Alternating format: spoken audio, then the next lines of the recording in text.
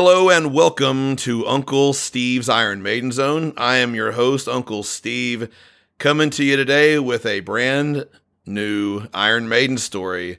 And this week, if you're on Twitter and you've heard the phrase Coca-Cola, you might be familiar with my guy here. Goes by the name Rockarola, but henceforth, he will be known as Jay in Idaho. Jay, how are you, sir? Groovy. Nice to see you. To see you nice. Yeah, nice to see you. Here's a song written about religion. All right. Exactly. Well, as I said a minute ago, man, I appreciate you sending your story in. And, you are on Twitter a lot. You interact a lot. And that's really what makes the Twitter family so much fun, is because you get used to seeing people and you kind of start getting to know people.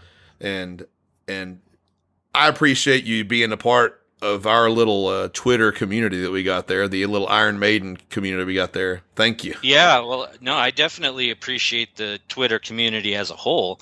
I've only been on Twitter since I think November of last year, and I didn't know what to expect. I was just bored one day and just decided, well, hey, let's see what's going on Twitter. And I had no expectations. I didn't know who to follow or what I would be interested in. So, when you first set up your Twitter account, it asks you all these questions, what you're into. So I just kept marking off all this stuff, and it came to music, and I marked off, heavy music or whatever. Yeah. And just started going on Twitter, and I kept getting, seeing tweets from different people regarding music that I liked. So I just started interacting with them. Yeah. And boy, they just welcomed me with open arms. And I was like, well, that's what I'm going to focus on now. Oh, yeah. Is music, because these people are so great.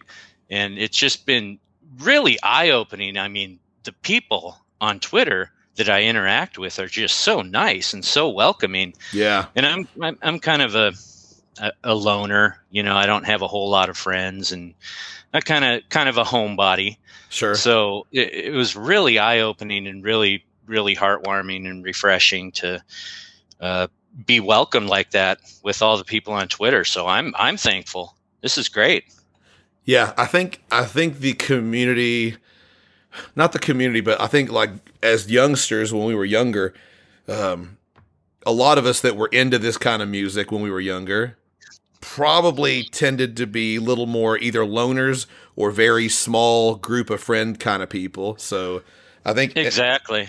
And we all know what it's like to be, probably, I don't know if everyone got picked on or whatever, but I'd say shunned is a good word. So we all know, and I think we're all respectful. Most of us, every now and then you run across somebody, but I think we all understand who we are and where we've been, and we all kind of have that similarity. It's really a cool thing.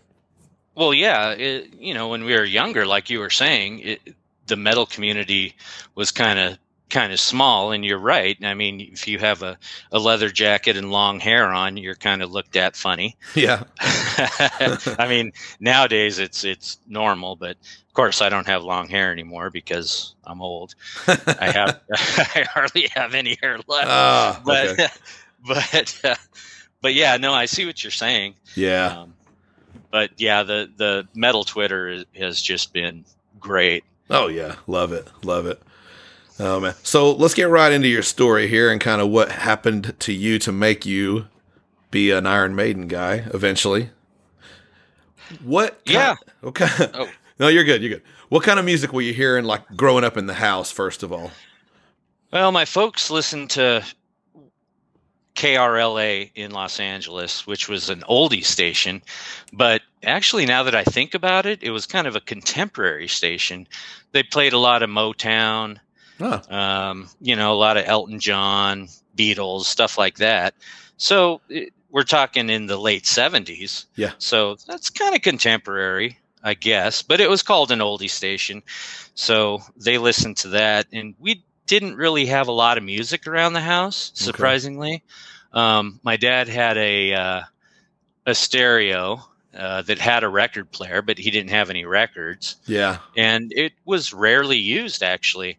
So it wasn't a very musical house. I mean, they'd put it on, on occasion, and like I said, listen to KRLA. But my uncles, who I was really close with growing up, they listened to a lot of Eagles and Led Zeppelin, Skynyrd, cool. Stuff like that. And I always kind of gravitated towards that. Not that Motown and the Beatles and Elton John are bad. I love all that sure. type of music, but I always kind of preferred the heavier stuff. Not that the Eagles are heavy, but the Led Zeppelin, the Skynyrd, and stuff like that. Yeah. And then we had some neighbor people from Mineola, New York, that little kid that was my age. Had brothers, big brothers, and they were kind of stoners. So, but they were huge Journey fans too. Okay. So I listened to a lot of Journey when I was over there, which is good. I like Journey. Yeah. A little lighter than Skynyrd and the Zeppelin, but so mainly when I was growing up, it was other people that kind of got my ear. My uncles, the next door neighbors. Gotcha. Yeah. And that kind of got me into music. And then in, I think, Christmas of '79, I got my first little record player, which was like a little Sears special. Sure. I mean, it sounded awful. It was just a tiny little bare bones little 2-speaker Sears record player. Yeah. That just sounded like, a crackling microwave or something. But I got Cheap Trick with that. I got the stereo, and I got Cheap Trick Live at Budokan, and I also got the soundtrack for Grease. Which is quite the combination, but right. but that's what I got, and of course I preferred the Cheap Trick. Okay.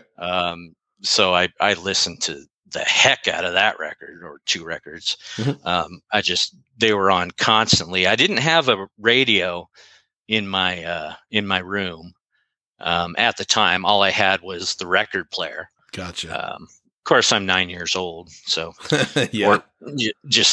I was 10 by that time. But anyway, regardless, so I just listened to that Live at Budokan, the Cheap Trick. Yeah. Surrender. Yeah. I just love that record. I still love that record to this day, but it got me wanting more. I wanted more stuff like that. So I eventually got a little radio. It wasn't a transistor radio, just a little, I don't know, no bigger than a carton of cigarettes or something. Okay. Just a little radio. And I realized that a station in town called KMET, a little bit of heaven, 94.7 KMET, Tweedledee, that they played Cheap Trick. Yeah. So I was like, well, I'm going to listen to them. And so I started listening to them. And of course they, played the Led Zeppelin, and UFO Sure. Lights Out, which was my favorite. Okay. Man, UFO Lights Out. I just went crazy when that song came on, and, got me into the heavier stuff. They played a little Sabbath here and there. Nice. Van Halen just came out with the first record. Okay. They played the hell out of that because it was LA, and it was Van Halen. And the heavier stuff like that, and that really whet my appetite for heavier music. And that's kind of where it all started. Yeah, and it's kind of funny how that happens, because it's like you said it really well. You're hearing stuff, like you heard the Cheap Trick, and you're like, it's rock and roll. I like it, but it's like you realize it's almost like drinking. It's like you're really, really thirsty and you're drinking, but you just want more and more and more. Like you need more. You need something more that wasn't giving you everything you needed, Exactly right. Exactly right. That's really cool. So you're hearing heavier stuff on the radio. So at a certain point, you're at a friend's house, I believe, and he plays an album for you. Yeah. Well, the first time, I don't know which story you're talking about, but it has something to do with your name, your Twitter name, that band. Yeah. I was at a friend's house, and his brother. He shared a room with his brother, and his brother was into the harder stuff, and we were just snot-nosed kids. He liked the hard stuff too, just because he was in the same room as his brother. But yeah.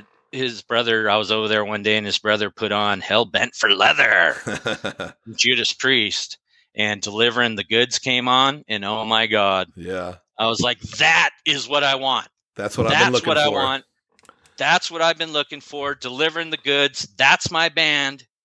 That's my music. That is me. That's awesome. I was stoked. I was so stoked. It's so crazy how that happens. How, like hearing something and and it's just like it resonates because like in your mind, like in my mind, I think, why doesn't everybody feel that way? Like when my kids, I mean, at their ages now, they're teenagers, and why don't they hear this kind of music and feel that way? But it is what it is, but it's for certain. It's like it's almost like there's something in our brains that's where it clicks. Yeah, it's just some kind of a chemical reaction, yes. Some kind of endorphins or something that it's like, well, that's me. Yeah. It clicked, and man, I've just loved Priest ever since, and I've loved metal ever since. Of course, it wasn't known as metal back then, really, but maybe in some groups, but I just called it, Priest. Yeah. I always like to think of it like everything is like, I'm not a Motorhead fan, but I always loved the way they came on stage. We're Motorhead and we play rock and roll. I'm like, exactly. So you hear like, if what they do is rock and roll, then how is it fair to say Journey is rock and roll or, stuff like that? Cause Journey's not nearly as heavy. Like you imagine, like a Ballady or Foreigners, an older band like that. Motorhead's so much heavier, and I like that. To me, I'm just like it's all a form of rock and roll. Iron Maiden, rock and roll. Judas Priest, exactly. Rock and roll. Different, obviously it's heavier, and heavy metal, that all works. I mean, it does fit. I understand why there's different, but like to me, I'm just like, if someone asked me about Maiden, I'm like, yeah, they're just a rock band. Yeah, exactly. No, me and you are on the same page with that.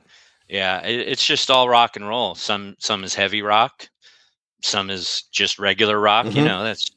That's what I call it anyway. But. Yeah, absolutely. So at a certain point, this may be the same friend that you're hanging out with, but one of your friends has an Iron Maiden album. Somebody has an Iron Maiden album. So tell me which album they had and like what kind of feelings and thoughts and all that did you have at the time when you saw it? Yeah, so we're skipping ahead a couple years. Okay. But yeah, I was over there just hanging out and listening to Priest, of course. And his brother was gone, mm-hmm. and he was not allowed to touch his brother's records. No, okay. No Makes sense. What. I get it. I do get it, though, as a music fan. But, we're kids and sneaky. Sure. And of course. he pulled out Killers. Okay. And pulled it out and said, check this out. And I was like, what is that? That was the coolest thing I had ever seen in my life, man.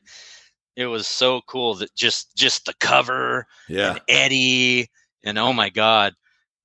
I was like, I have to hear this. This is so cool. But he said, no, we couldn't play it, in case his brother came home. Right. You know, it's hard to get a record off a record player. Exactly. Put back and everything. So we just kind of stood right next to the shelf where all his records were, so we could put it back real fast. But we grabbed Killers and we were looking at it front to back, took the insert out and just read everything we could and just kind of digested the cover. And oh man, it was the coolest thing I ever saw. And I needed to hear that friggin' record. Yeah. But I had no way to hear it. So I knew right then that I wanted to hear Iron Maiden. I need to hear this band. This band is awesome. I thought it looks that way awesome, at least. Just by the picture. Yeah. I need to hear this band, man. And well, I do want to ask you a question. I want to ask you a question because I'm thinking about this. So you're getting into Priest when you're a little younger, and because I know there's something later that you mentioned. But what were your parents' thoughts on your musical tastes, or getting into that heavier? Did they have any thoughts? Did they know about it? No, not really. My parents are pretty conservative. Okay. And I went to a Catholic school, which tells you something about their parenting sure. right off the bat.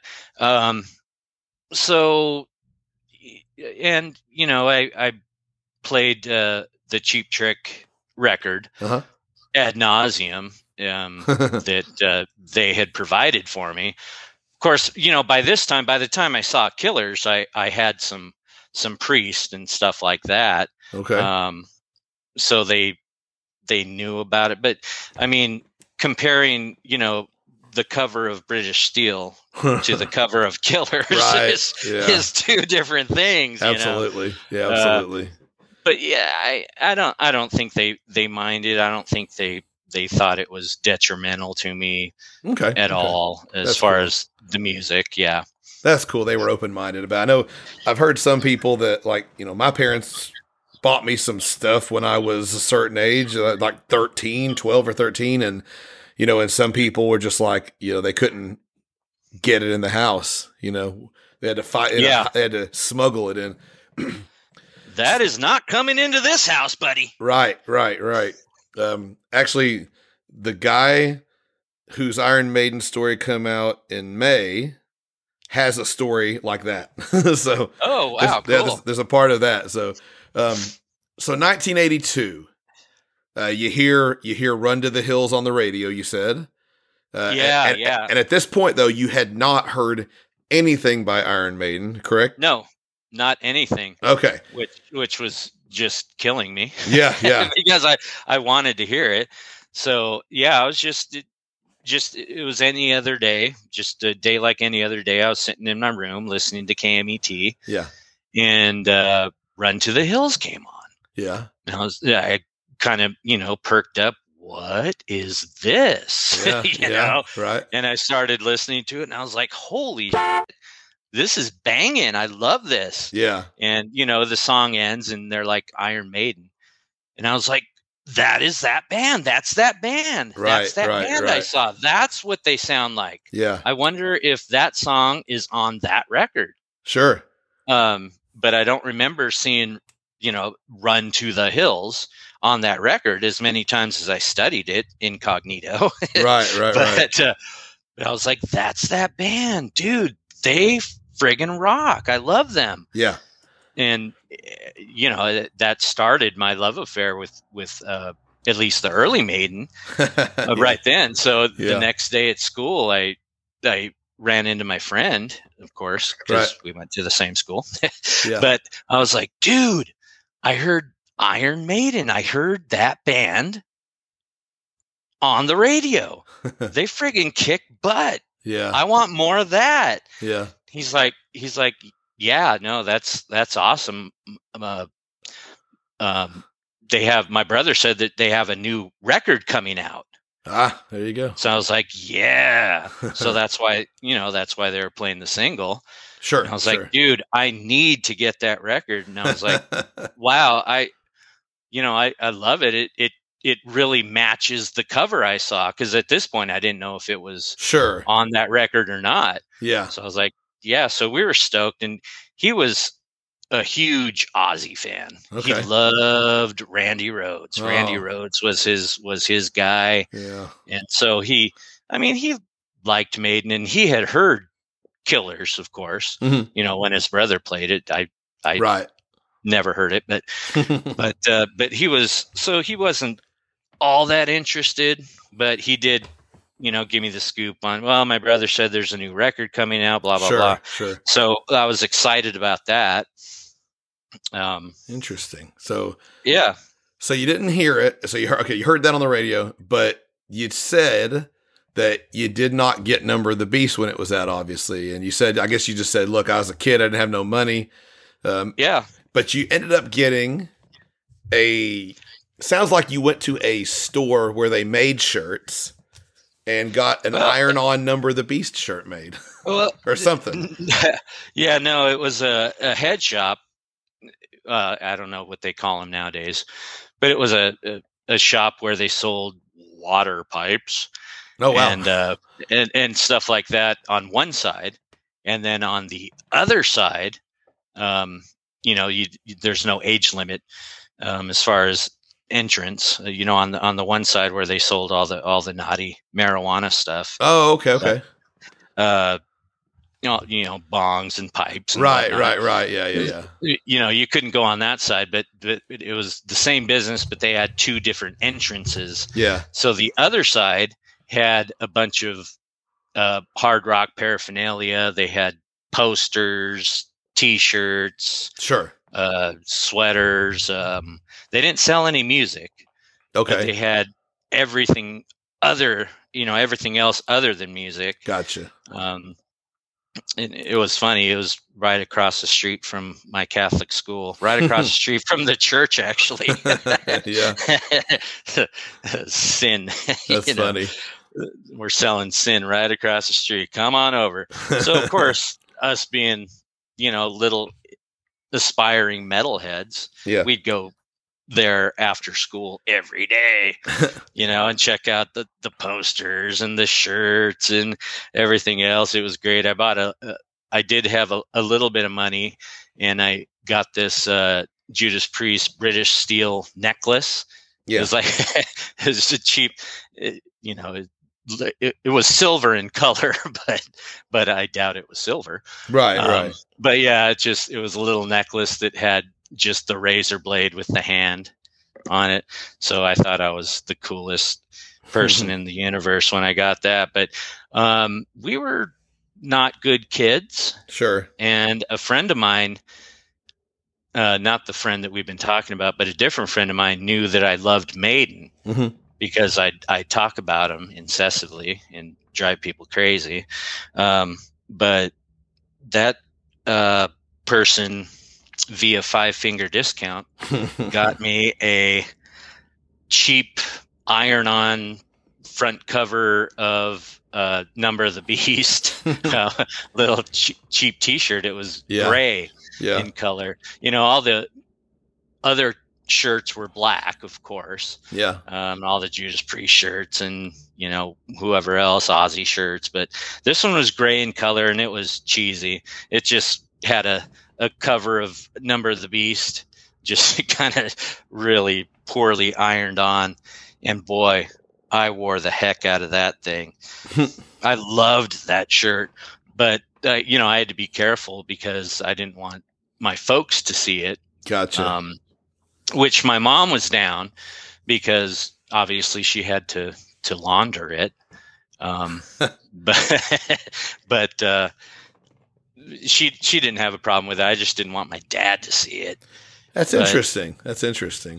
Yeah. So that shirt, when actually we must have been 1984, I was graduating 8th grade from the old Catholic school there, and we had a trip to Magic Mountain in Southern California.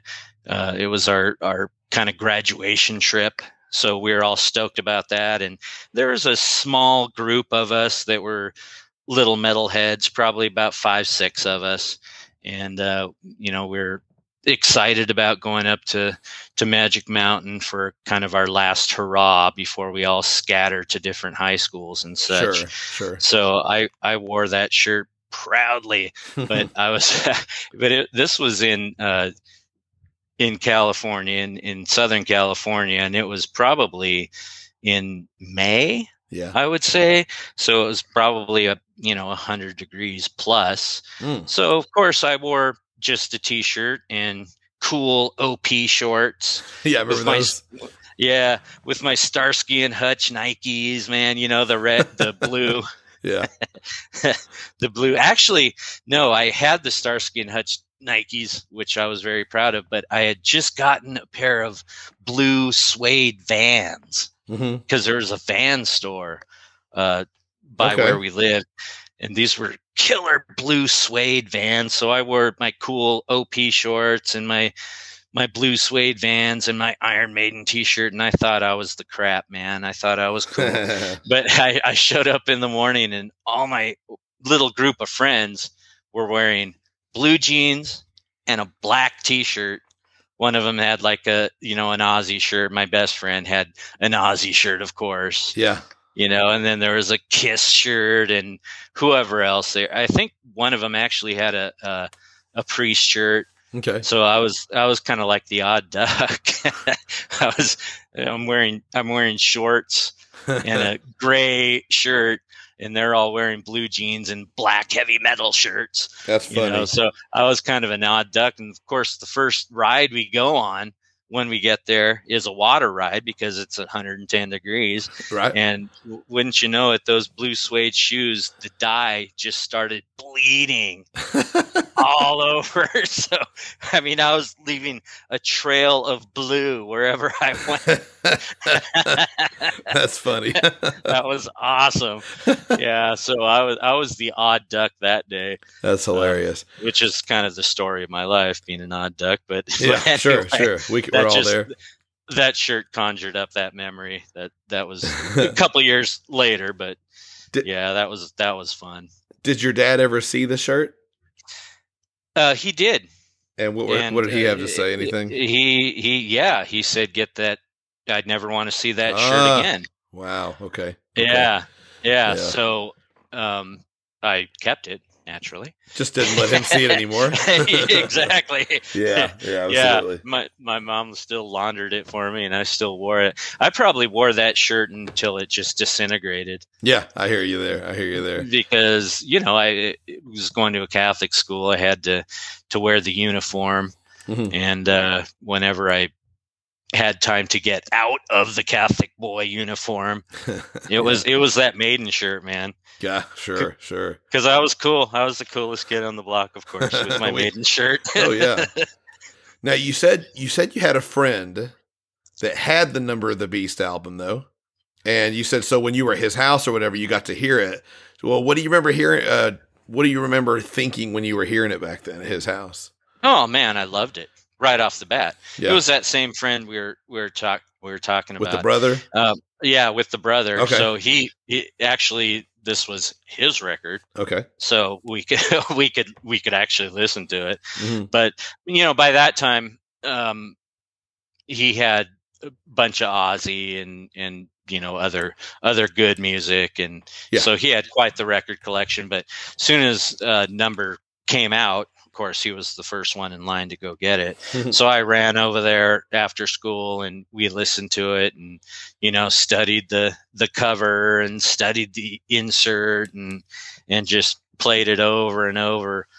And boy, I just loved it. I love that record to this day. I mean, it is just... Oh, it's a great record. Absolutely. It is a banger.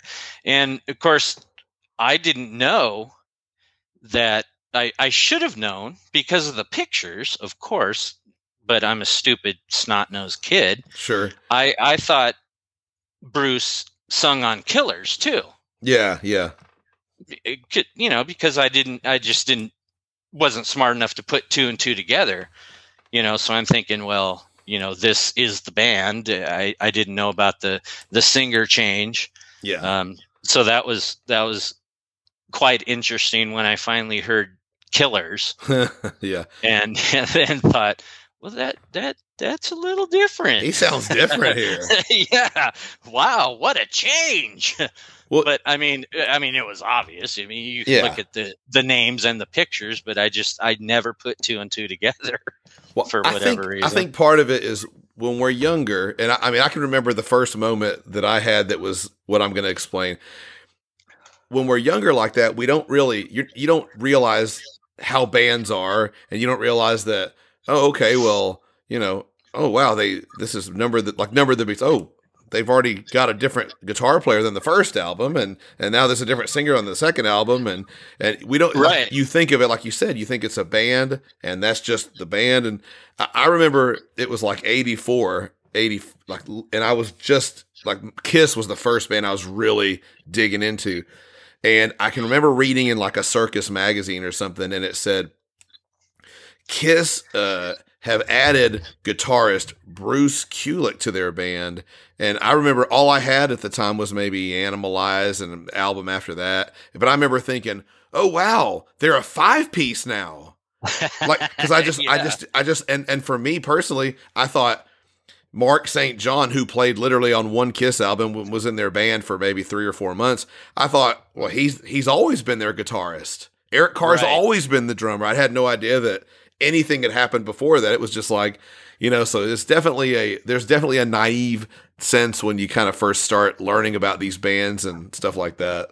No, you're exactly right. Yeah, I had no idea. And for the longest time, I thought Killers was the first record. Right. I had no idea they had the debut record. Yeah. I just thought it was Killers was their first record for the longest time. Probably freshman year of high school. Well, I know for a fact freshman year of high school is when I realized that there was an album before Killers. So, I mean, I just, I was a little metalhead, and I consumed as much as I could, but I didn't read the magazines or, gotcha. Yeah. Really dig that deeply into it to know. And we didn't have the internet to tell us anything either. No, of course not. Yeah. Yeah. And I should have figured this stuff out, but yeah, eventually, it is what it is. Eventually. Yeah, just a punk kid. What can you do? Yeah.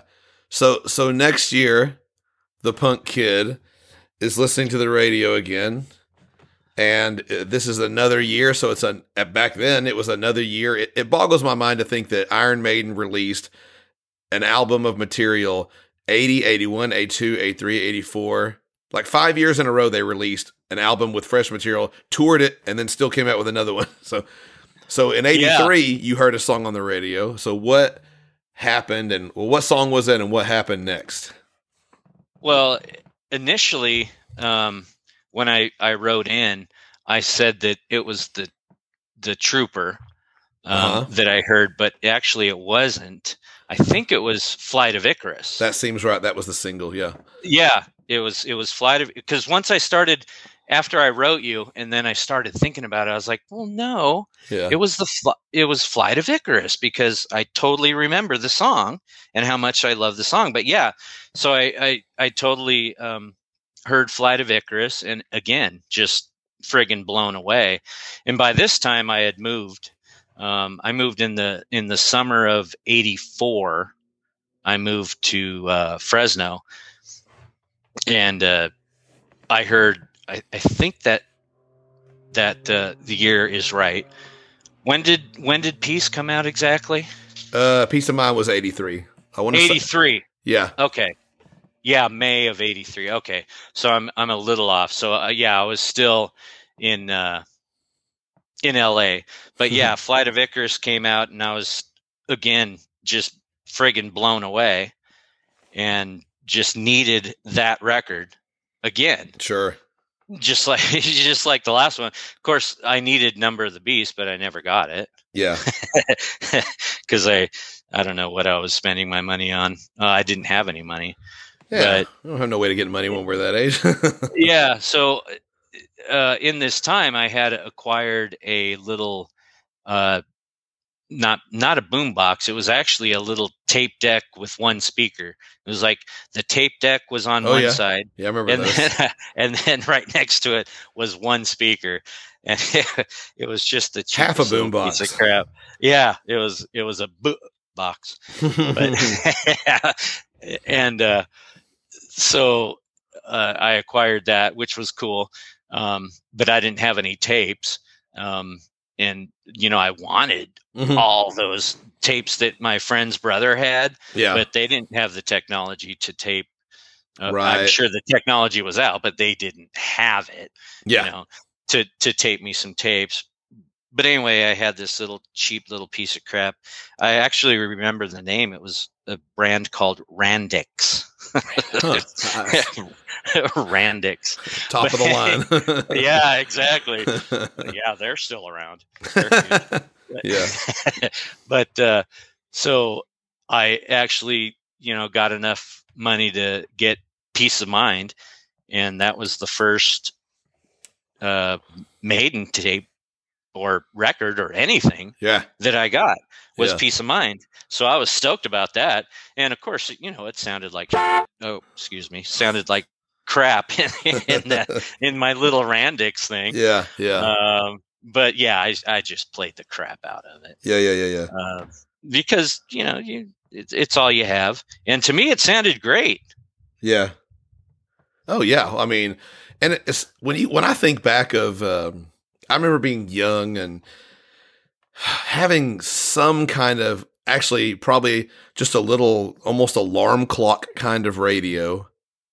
And I remember basically having an old fashioned tape recorder, and waiting for a song to come on the radio and hit and record right when the song started to get the song on a cassette, just a random cassette. I remember that had to be back like every 83 or so. And no, I was totally there. Same thing. But the sound didn't bother you as much. I mean, like, you weren't listening to it going, oh, this sounds terrible. You're just like, oh, this is amazing, man. I'm listening to this on this thing here. Yeah, no, it was amazing. And yeah, I did the same thing. I'd always miss the, first, like, I don't know, 10 seconds of the song. So when I go back and listen to the tape, it's always like one song ends and then the next song starts like 10, 20 seconds into it because I didn't press record on time. Oh, so all my tapes were choppy like that. Yeah. Actually, my folks had like I was saying, a little stereo. So what I did was I had some Priest records. This is probably, I don't know, 82 or whatever. And so I put the Priest records on their little stereo, and then I took the two stereo speakers and just put them right together, and then put my little Randix right up to the speakers and had a blank tape, and then taped the Priest records I had. Oh, wow. That's funny. So talk about bad quality, man. Yeah. That was like double crap sounding, but I loved it. That's funny. I saw no problem with it. I thought I was technically savvy back then. I mean, look, whatever works, Exactly. No, I dug it. It's better to have that than to have nothing. Exactly right. Eventually you get something that sounds better. Yeah, because I could listen to a tape a lot easier, than a record. I didn't have to get up out of bed and at night and flip the record over and all that. So yeah, I was stoked about that. I mean, it sounded awful, but so okay.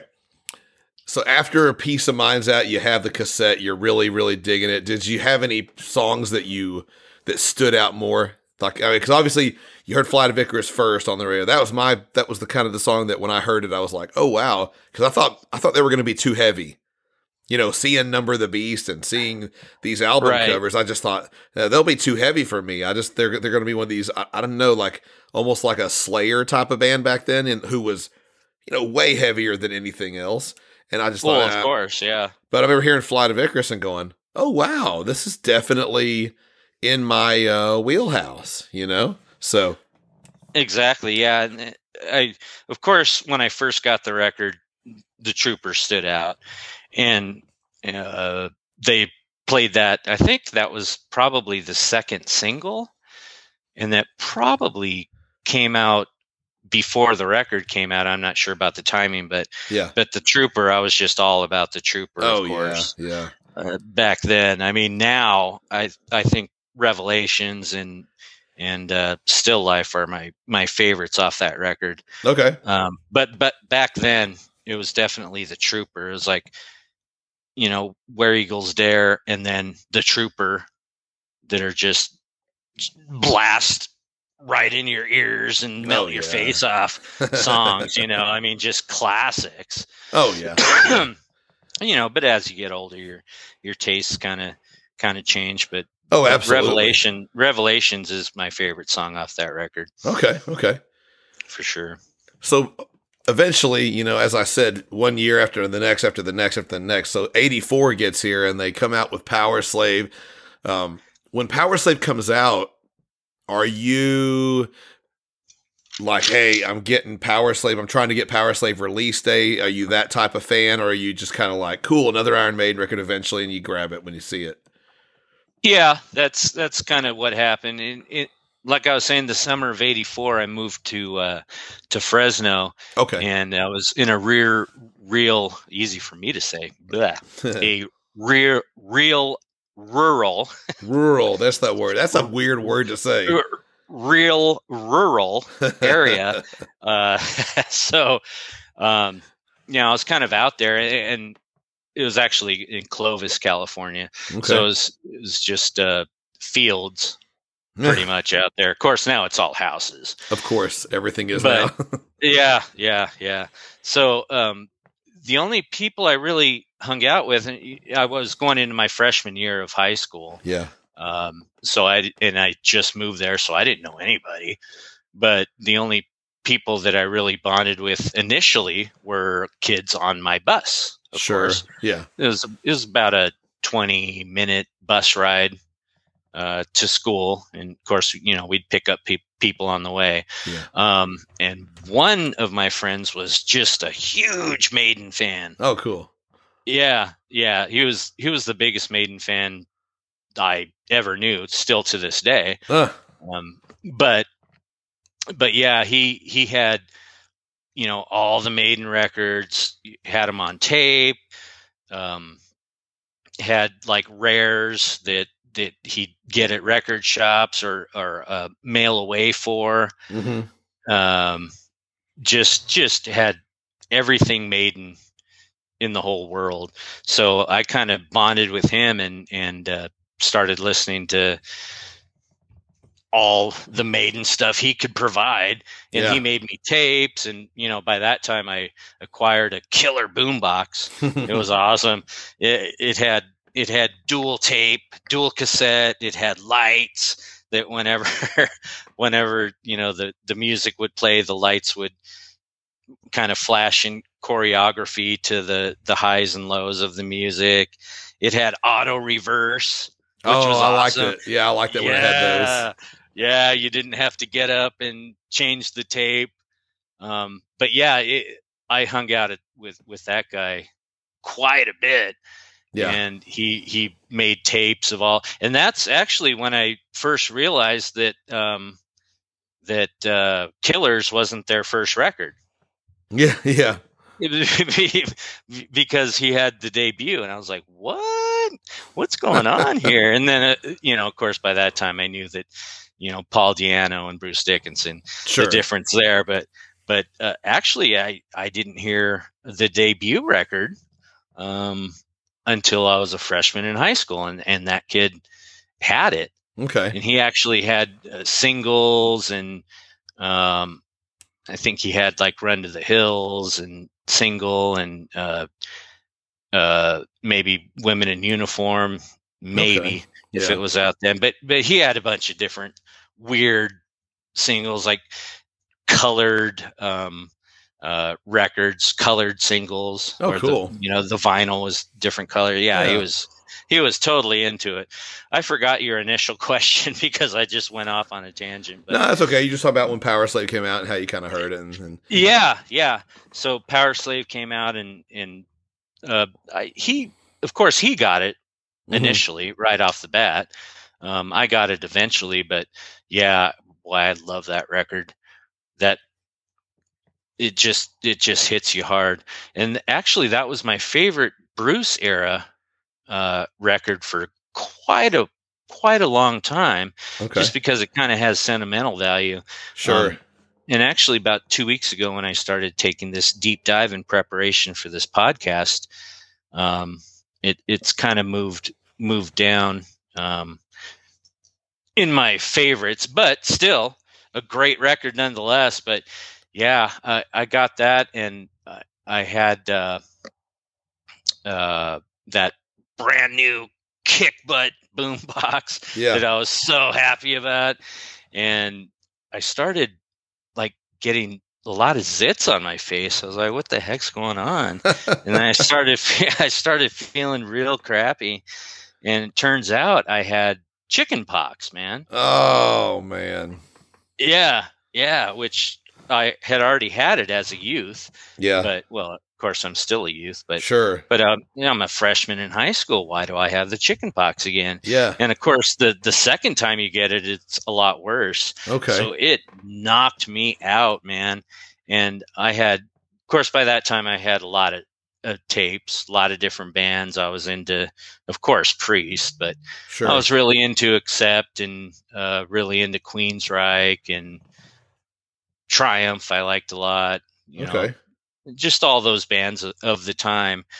But at the worst part of the chicken pox is that obviously I was like barricaded in my room. But when I was feeling the crappiest, I put Power Slave in my boombox, and of course it had the auto reverse, and it just played probably 3 days straight, just back and forth, side one, side two, side one, side two, side one, side, because I was so sick. I didn't want to get out of bed to put in a new record or tape, I guess I should say, but I didn't want to get up to put in a new tape, and I'm putting the calamine lotion all over me and trying to keep up on it. And it was just a mess. But yeah, for probably 3 days straight, I just listened to Power Slave. Both sides, just back and forth, every waking moment. I just never changed it. I just kept it going, man. And it was awesome. So that kind of has sentimental value to me. Absolutely. You'd fall asleep listening to The Duelist or something. So you're really sick, so you're half asleep, half awake, and listening to Power Slave and just thinking you're in Egypt, and because the ambiance of that record is amazing, and how they got Power Slave to sound like you're in Egypt, like in a pyramid or something, is amazing. It's a talent that they have. It is. There's something that they have about they have some on the newer albums that give you a feel for being, in the Middle Eastern, kind of places. And there's like, they have a song about Russia, and that, to me, it gives a feel for Russia. It's like there's something special that those guys have, with doing that. Yeah. And I don't know what it is, but man, it's just really cool. It's really cool. The Mother Russia song. Yeah. Yeah. So, and like Empire of the Clouds, you think you're like in the Hindenburg or something, floating around. Exactly. It's so atmospheric. They have a really interesting way of doing. I mean, I don't know if it's because, if it's just because you're listening to it and you just kind of, it's about this, so you kind of. And like, you heard Power Slave all this time when you're younger, and you get older, and it's just like, like if I think about Egypt, I think of there's a big pyramid of Eddie there, So, yeah, exactly. And you hear it, and it's like it's got that feel. So I mean, I'm sure it's a little of both, but man, they have a talent for that. That's for sure.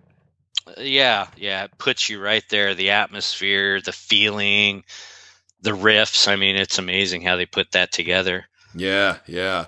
So there was now, you said you moved away, so I'm trying to make sure I'm aware of this.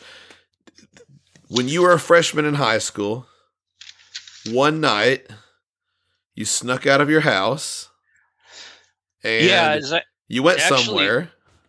Yeah, I did. I went somewhere big. So yeah, I want to know about this. I was in Fresno, and the rest of my family. I have a huge family. Okay. We're Catholics, so we Gotcha. have a lot of people. Sure, sure. My family still lived not my immediate family, but the rest of my family still lived in Southern California, in the LA area. Okay. So I think it was probably, it was, and I don't remember, and I've tried to rack my brain. It was either spring break, or we just went down to visit the family. Sure. I'm not sure which one. I'd have to really think about it. But anyway, so we went down to visit the family. And of course, I hadn't seen my best friend that we've been talking about for quite a while. So we got down there, and I gave him a call. Hey, what's up? What's going on? What's happening? And he's like, dude, I'm going to the Iron Maiden concert tonight. Like, no way. That's badass. Yeah. And of course, his brother was older and had a driver's license and whatnot. And he said, well, my brother's taking me and, a bunch of his friends, but one of his friends can't go. Oh, of course. And I was like, really? Ask him if I could have the ticket. Can I have the ticket? Can I go? I want to go. Yeah. So he's like, all right, well, yeah, it's kind of a last minute thing. So hold on. Right. And this is back in the old days where I was probably on a dial phone for. Oh, sure. Christ's sake. Maybe he had one of those cords that was like 80 feet long where he could walk around the whole house with it. Exactly. Yeah. But he didn't have one of those. He just put the phone down. Yeah. And man, it was like the jury was out, man. I was going to see if I was going to fry in the electric chair or not. Yeah. Because I was waiting. It probably took him, 3 minutes to go find his brother and plead with his brother. But to me, it was like an hour. Oh, yeah, yeah. Where's he going? Can I go? Am I going to go to a Maiden concert? This is awesome. Yeah. So I'm just sitting there on the other side of the phone, like an idiot, just salivating, waiting. Heart pounding. Yeah, exactly. So he comes back and says, yeah, you can go. My brother's not happy about it, but yeah, you can go. So I'm like, oh, shit. Oh, excuse me. Oh, shoot. So how am I going to get? I have to get to your house. I have to say I'm spending the night. This is going to be a whole production. Yeah. So I asked my mom, and she's like, "Yeah, you could spend the night. Go over there, whatnot." So I had my uncle drive me over to my friend's house, which was quite a ways away, actually. So it was really nice of him to drive me over. But he drove me over, and I hadn't seen my friend in quite a while, so that was great. Sure. So I get out of the car and go knock on the door, and my friend opens the door, and the first thing he says is, "Why do you have a surfer shirt on?" I was wearing. It was. I remember it distinctly. It was a yellow shirt, and the front had some kind of little logo of who the manufacturer of the shirt was, like OP or something. Yeah. And the back had a big, like, again, a crappy iron-on of like a beach. Oh God, I remember those. All the shirts were like that back then. Yeah. Yeah, exactly. It had like a beach with a surfboard, and some palm trees and whatnot. And he just looks at me funny. He's like, "Why do you have a surfer shirt on?" So immediately I was intimidated. I'm a little snot-nosed kid. That was the big brother that said that? No, or your friend. My friend. Okay. Because he's wearing an Iron Maiden t-shirt, sure, of course. Yeah. And jeans, and his big brother's like a big stoner, has the long hair. And my friend by that time let his hair grow out, so he had the long hair, and here I am, with short hair and a surfer shirt on. So immediately I was out of place and kind of felt apprehensive. Yeah, but it worked out okay. And then his brother came in, and I don't think his brother really liked me the whole time growing up anyway. So, he came in and kind of rolled his eyes and, like, ugh. Sure. So, we all piled in the car.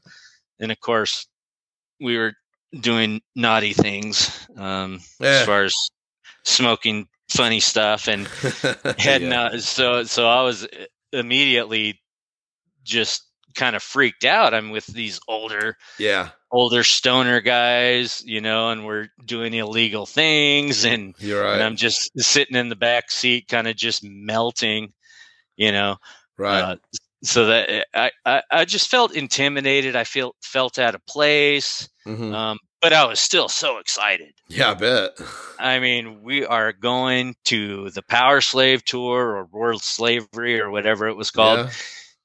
At Long Beach Arena, right? At Long Beach Arena, and it was the Friday one. Okay. I know they played 4 days: Thursday, Friday, Saturday, Sunday, I believe, but this was a Friday. Okay. And of course, we get there, and I'm crazy out of my mind. Where were these seats at? Like, where were y'all at in vicinity of the stage? Well, as soon as we got in, the older kids took off. They were gone. They had friends they were meeting there. Gotcha. Everybody was under the influence. I mean, they just took off, and my friend and I had nosebleed seats. We were just way up. Okay. In the back of the arena. But you're there. Which was fine. But you're there. Yeah. At least we were there. I had no money. I was thirsty. I had to go to the drinking fountain. Yeah. Because I had horrible cotton mouth, but I had to go to the drinking fountain, and I was like, well, shoot, those people are gone. I've been abandoned. The people who brought me here are gone. What if I never get home? Sure. My mom doesn't know I'm here. What's going on? I'm high. Oh no. So I was just, it was uncomfortable. Your mind was really going. Say the least. My mind was really going. I felt like I was doing something wrong. Well, I was. Sure. I was at a concert with older kids that I shouldn't have been at. I was under the influence of illegal drugs. I was out of my element. I was wearing a surfer shirt. Yeah. I mean, and in '85, I was way out of place. Sure. Everybody had, blue jeans and leather and, a Maiden shirt or a Priest shirt or a Kiss shirt or whatever. So I was just out. I was out of my element. But soon as the music started, you were back. I was back. It was rocking. The stage was incredible. Yeah. It was the most incredible thing I've ever seen. Sure. Yeah. It was a really amazing. And they came out with a vengeance. It was just pounding your brain, just melting your face off right away, and it never let up. God, one of the best shows I've ever been to. Well, and something, Maiden definitely has a reputation for being that way, but I would think that they would especially be doing their absolute best because they know that these shows are being recorded. Exactly. So that's really cool that you were at that. Your voice is somewhere on Live After Death, possibly. Yeah. Probably not, because I was way up there. But you were just part of the roar. I was part of the roar. That's for sure. And I loved every minute of it. Just the stage, the theatrics, because Bruce is an actor as much as a musician. Oh yeah. The theatrics, the onstage presence, the hugeness of everything. Yeah. It was just amazing. That's awesome. So one of my fondest memories. Yeah. That's very cool. That is I didn't get to see him that early on. I had another 3 or 4 years to go. So yeah. And it was I just kind of stumbled into it. And, I was a Maiden fan, of course, but I didn't know where they were playing or, sure. I didn't have enough money to buy tickets anyway, regardless. As it turns out, they were going to play Fresno a couple of weeks later, but which I didn't go. But Yeah, I didn't know. I just kind of stumbled into the thing. I called an old friend, and it just happened. So, right place, right time. Exactly. Yeah, yeah. That's awesome. Um, so next year, not next year, actually, it was 2 years later, after Power Slave, 2 years after Power Slave. Somewhere in Time is the next album that comes out. So I would imagine that as a Maiden fan, getting to go and see that show, being a big fan before that, I would assume that show just probably, I can't even imagine what it would have done. Just doubled your fandom at least, and just It did. It did. It just, I was just all Maiden all the time after yeah, that. I mean, because that was like the greatest thing that ever yeah, happened to me, because and it was so, hush hush, like I'm doing a bad thing. yeah, Whoa, yeah, yeah. I'm going behind everyone's back. That's really, I mean, that's, I snuck out. I didn't really sneak out, but I told my mom one night I was going to work, and it would have been 89 when that happened. I was going to work. I said, I'm going to work. And me and my friend drove to Dallas, which was about an hour away. And we went and saw a concert, so Nice. yeah, it was the Cult. So, it was pretty cool. You're a rock and roll rebel, man. Heck yeah. I'll tell you no lies. And it was well worth it, I'm sure. Oh, it was. It definitely was. So yeah, we all do things like that. Yeah, that's. I mean, yeah, it's one of those things when you're a kid. It's just, my thing was, it was a school night. I wanted to go to a concert. I'm like, look, I work, I go to school, I do what I'm supposed to do. Let me go to a concert. She said no, and I was just like, and I remember just being like, oh well, I got to work tonight, and left the house. And I remember getting home, and she was up, and she was like, well, why are you getting home so late? I'm like, I didn't go to work. I went to a concert. And I told her, and she was mad, but I never heard from. You spilled the beans. Yeah, I never heard from my dad on it. So that means she must have, kind of like with the washing the Number of the Beast shirt your mom did for you. Exactly. So when Somewhere in Time ends up coming out, you get it. It's obviously different. I don't know if you might would have heard Wasted Years on the radio beforehand, but I did. What do you remember thinking? Because and I'm really interested to hear your take here, because a lot of people's take on Somewhere in Time was, and as a Priest fan, obviously, with Turbo, Maiden and Priest, they're the biggest ones that you really ever hear about that went and used guitar synths on their new albums. Right. And with Maiden, you hear that, you started, I mean, it literally, the album opens and all of a sudden I don't remember it ever bothered. I didn't think anything of it when I heard it. I mean, I was brand new. This was my first new album as a fan. So, but as someone who had been following them and kind of into them for a few years at that point, what did you think when you heard it? Well, it's funny because Wasted Years doesn't have any synths on it. It's the one song. Yeah. So of course that's the single. So it comes out, and the opening guitar part just friggin' shreds. So I loved it right away. I thought, man, this is great. And I don't know if Turbo was out before then or not, but I remember thinking on Turbo, I was so disappointed. I just thought, oh, this is crap. But especially following Screaming for Vengeance and Defenders of the Faith. Oh, well, exactly. Yeah, it's like the point of entry, in between, British Steel and Screaming for Vengeance. But anyway, so I heard Wasted Years, and I thought, well, that's a great song. This is going to be awesome. I'm happy about it. Of course, I didn't go right out and get it when it was released, but my friend did. Yeah. And so I went over there, and he bought it on record and tape because he's one of those kind of guys, which is cool.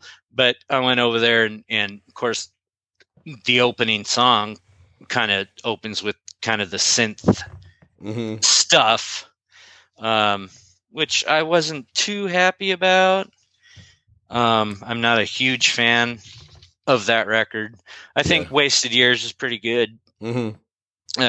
Deja Vu is pretty good. I like that just because I like the tempo. Yeah. But overall, it never really caught me. Okay. I listened to it, and actually I bought it. I bought it on tape, and to be totally honest, that is the last Maiden music I bought. Oh man, okay. I bought all the CDs. After. Oh, okay, you mean that's the last cassette you have? Okay, I got you. That's that's the last year or the last record I bought. Last album purchase at all ever. Yeah. Okay. Well, I have. As I got older and when CDs came out, I got all the first records up to Power Slave on CD. Gotcha. But I never bought anything after that on CD. But okay. Yeah, so that's the last album I actually bought, if that makes sense. Yeah. It does. So and okay, go ahead. I don't know what I was going to say. Go ahead. No, okay. Well, so obviously is the tour that you saw, is that the only show you've ever seen Maiden on? No, I actually went to the Somewhere in Time tour in Fresno at Selland Arena. Okay. And yeah, of course I went with my friend. Yeah. That was the biggest Maiden fan in the history of Maiden fans. Yeah. Which actually about probably 20 years ago, he found God. Yeah. And threw away all his heavy metal records into a dumpster. Oh man. And joined he played bass because of Steve Harris, of course. Sure. And joined a kind of a religious rock band, a Christian rock band. Sure. And about 5 years ago, he moved to Florida for political reasons. But anyway, okay. What was the question? I'm sorry. Well, you said you went and saw the Somewhere in Time tour. Yeah, so we went and saw the Somewhere in Time tour.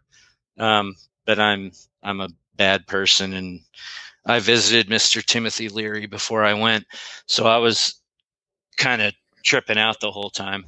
But it was great. Yeah, the stage was melting, which was really cool. Oh man, I bet. It was a great show. I do remember that. Yeah. And of course, live, you're in the moment. Oh, sure. The synth doesn't bother you as much, and actually, it doesn't really bother me that much. It's just I think they kind of took a different route. Yeah. Starting there, but especially the next record, Seventh Son, but there they kind of started getting away from me. Yeah. But a great show. I mean, the Maiden always puts on a great show. I go to shows, like we went to a show in 2019 that was their Legacy of the Beast tour, and there were people there that you could tell that probably around Seventh Son, just you could tell that was their era. That's where they were done. So right, yeah. Anytime Maiden played something from an album from the 2000s or anything past 92, because most people know "Fear of the Dark," the song, and and it's a good live song, so most people get into it because it's a fun song and singing and all that. But you could tell, I mean, when they were playing stuff that these guys that was past 92, I mean, these guys were just sitting down, and I was just yeah. And I get mad about it, but then again, like I told you before we started, kind of getting onto the actual recording here, there's certain bands that I just like. Let me just say Black Sabbath. I like the first 6 Aussie albums that they did. I mean, from Black Sabbath to Never Say Die, however many there are of those. I think there's maybe 7 or 8. But whatever it is, I like the Aussie albums but really after that, I don't care what they did.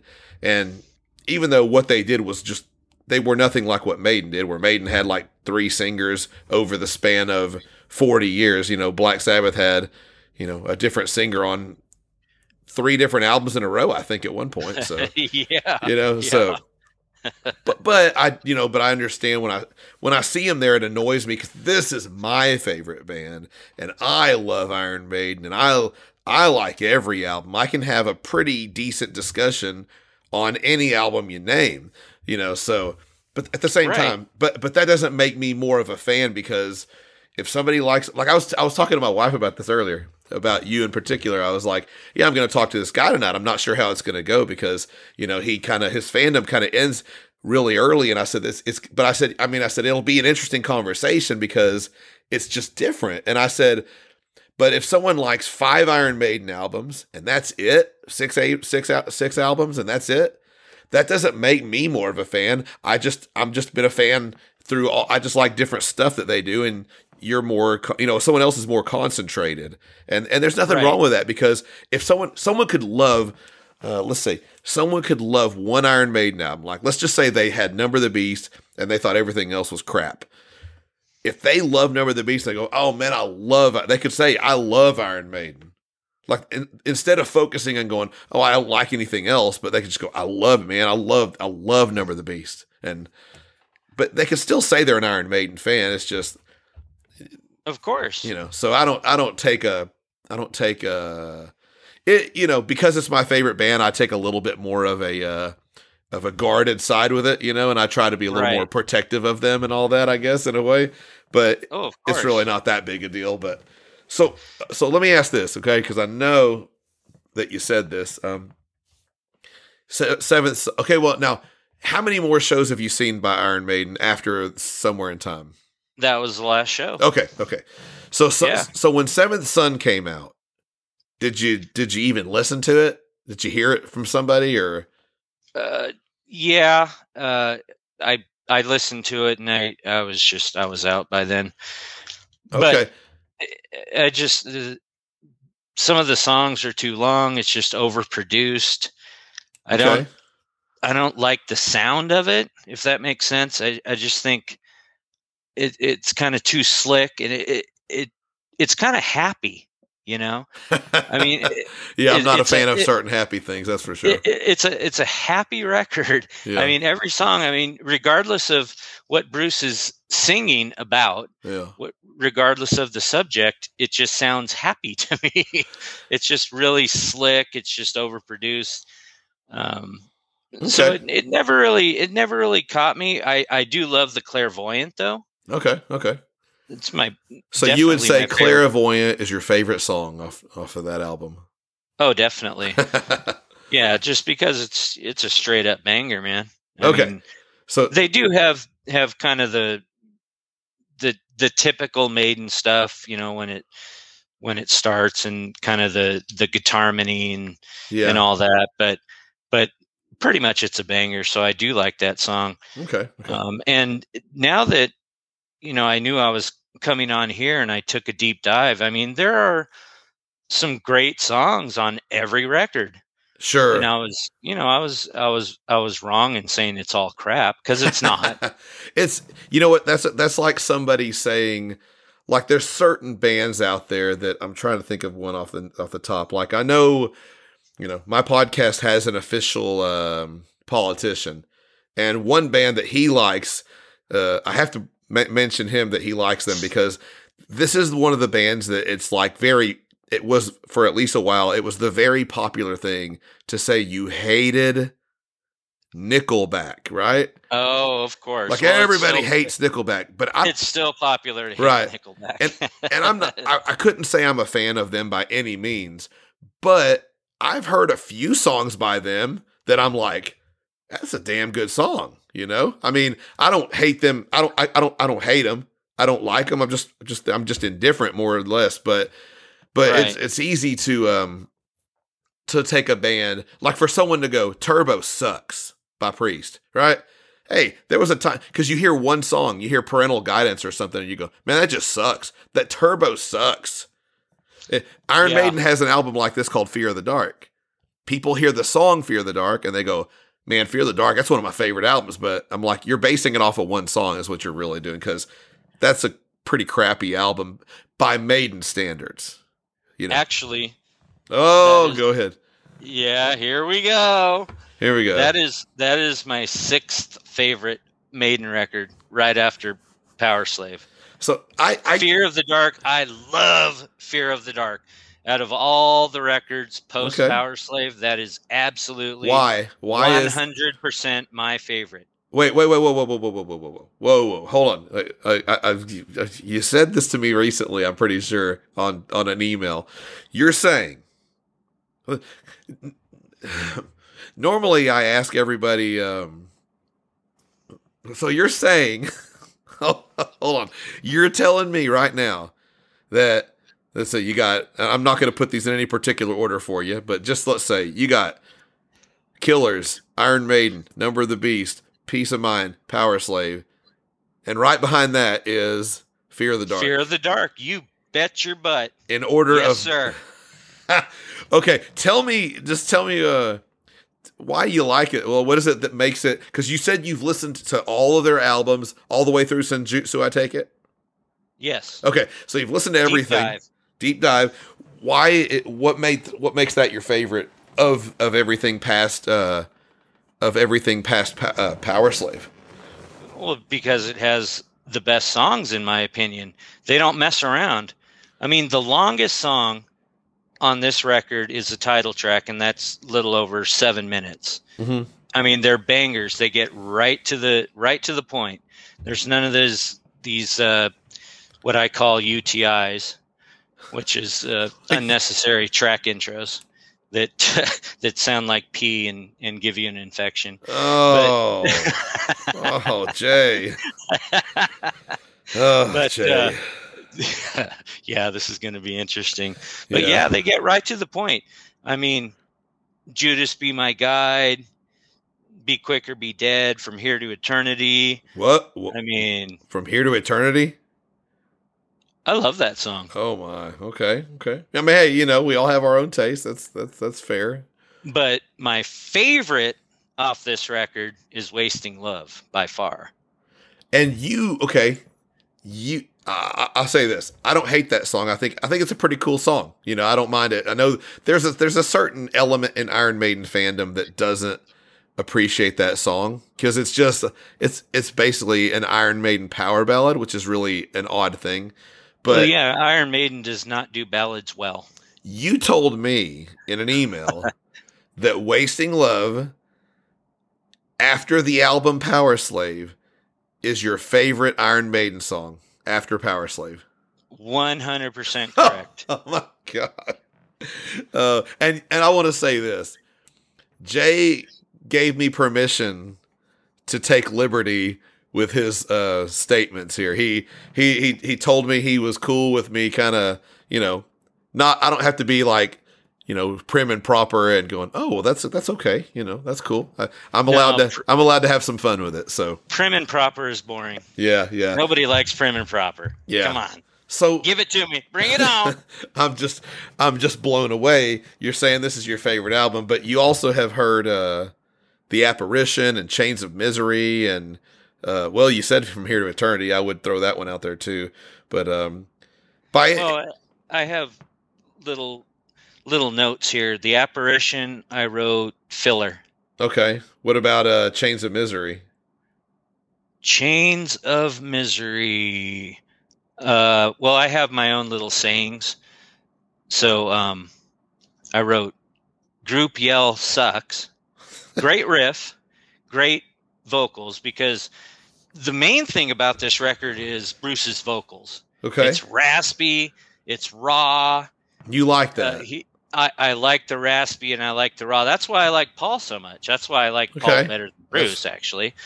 And I think on Fear of the Dark, Bruce gets closest to what I like as far as the raspiness, as far as the rawness. And I think that's, although he does get pretty high on Wasting Love. Yeah, he does. I just like the mellowness. I like the kind of a little bit of rasp he gets. Yeah. On that part, but yeah. So let's see. Okay, so go ahead. No, that's okay. That's enough to say about that album. It's my opinion. of all the Bruce albums, that is easily, I mean, you've heard me. That's easily my least favorite. Do I hate it? Absolutely not. It's an Iron Maiden album, and even songs like From Here to Eternity, even songs like The Apparition, Weekend Warrior, there's certain things that I can find in those songs. Every one of them, I can find something that I'm just like, I love that part, so. And it's Maiden. Yeah. I mean, we can say like with Priest earlier we were talking, and with like a Ram It Down or a not Painkiller, obviously, but with I'm wanting to say Parental Guidance, Turbo. Those two albums, I mean, I'm sure that as a diehard Priest guy, you probably appreciate something about those albums, right? Oh, for sure. Yeah. And as you age, you kind of appreciate more. So I think exactly right. Yeah. Yeah. I just love that record. I think almost every song is one of my favorites as far as the whole catalog. I mean, I don't care about Afraid to Shoot Strangers. I know a lot of people love that song, but I think it just the opening again, a UTI. I mean, just get to the friggin' song already. Why do you have to do all this? So would it be fair to say that something that you appreciate are quick songs? You don't want a song that's like a 10-minute song. You don't like the long intros and the long outros and things like that, I'm going to gather. I don't. Okay. Yeah. I don't. Okay. Yeah, that's fair.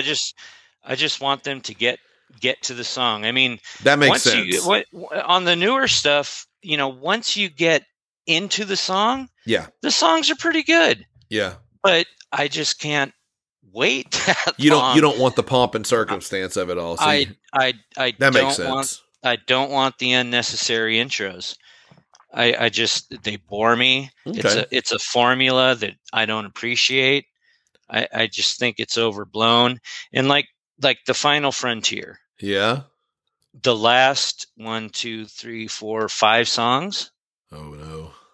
The last 5 songs. Don't say it, Jay. They're UTIs, man. No, Jay. They're unnecessary track Starblind and the Talisman. Oh, and I like The Man Who Would Be King too. Yeah, those 3, especially. I mean, I like The Man Who Would Be King, but Starblind and the Talisman. Oh, those are majestic. Why do they have to do that?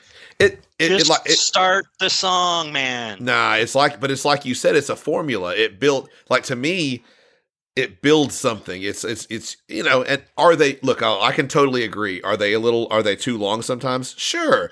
But I think it's something that I grew into as a Maiden fan, because it's like you either like it or you don't, just like you're saying. And I grew into just like, you know what, if this is what Iron Maiden is, at a certain point I decided I like it. I don't mind the long intros at all. I kind of prefer them, to be honest. I just think it gives it, and the intros are so good. Yeah, they all sound the same to me. I mean, I know there are subtle differences. Sure. But once they start, I'm like, oh, that sounds exactly like the last song, which sounds exactly like this one song. Yeah, I can understand that. Sounds just like that song. I mean, once, like I said, once the songs start, there's some really good bangers in there. But like you were saying, it's a formula, and I just don't like the formula. I mean, unfortunately. And that's, and that definitely is a fair, it's fair, because if you don't, as a Maiden fan, like I can remember there was a time, probably, let's see, Fear of the Dark was 92, the X Factor was 95, and I was still on board, but around that time, life went a different direction for me. And it was a bunch of years. It was probably 15 years where, I really wasn't listening to Maiden much. Occasionally, I'd listen to an old album or something. And it was around 2010, around the Final Frontier, when I started really getting, I want to say it was 2009, but 2000, that era, I started getting back into the band. And it took me a while to come to grips with some of that kind of stuff, because, Bruce definitely sounded different too. Right. and I've grown accustomed to, the differences. I mean, he's an older guy. It happens to all of them. And I got to where at first I was like, oh, I don't know if I like the way he sounds anymore. And then once I kind of got to where it's like anything, when you hear it the first time, it grows on you really quickly and you're like, you love it. And I got to where I loved it.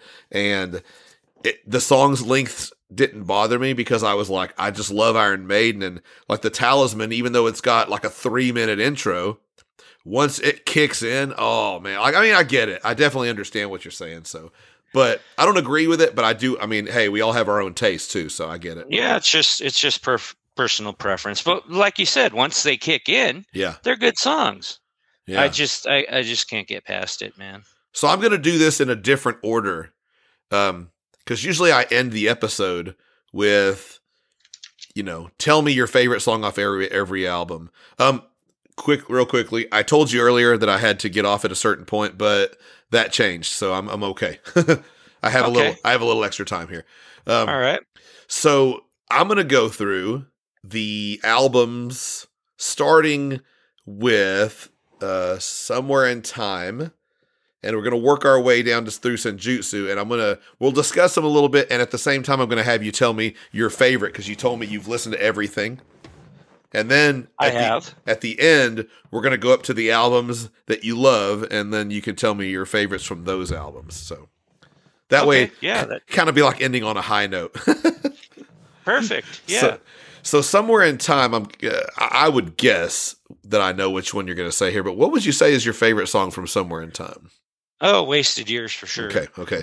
And actually, that would be a good game to play is you guess my favorite from each record. You know what? I like that.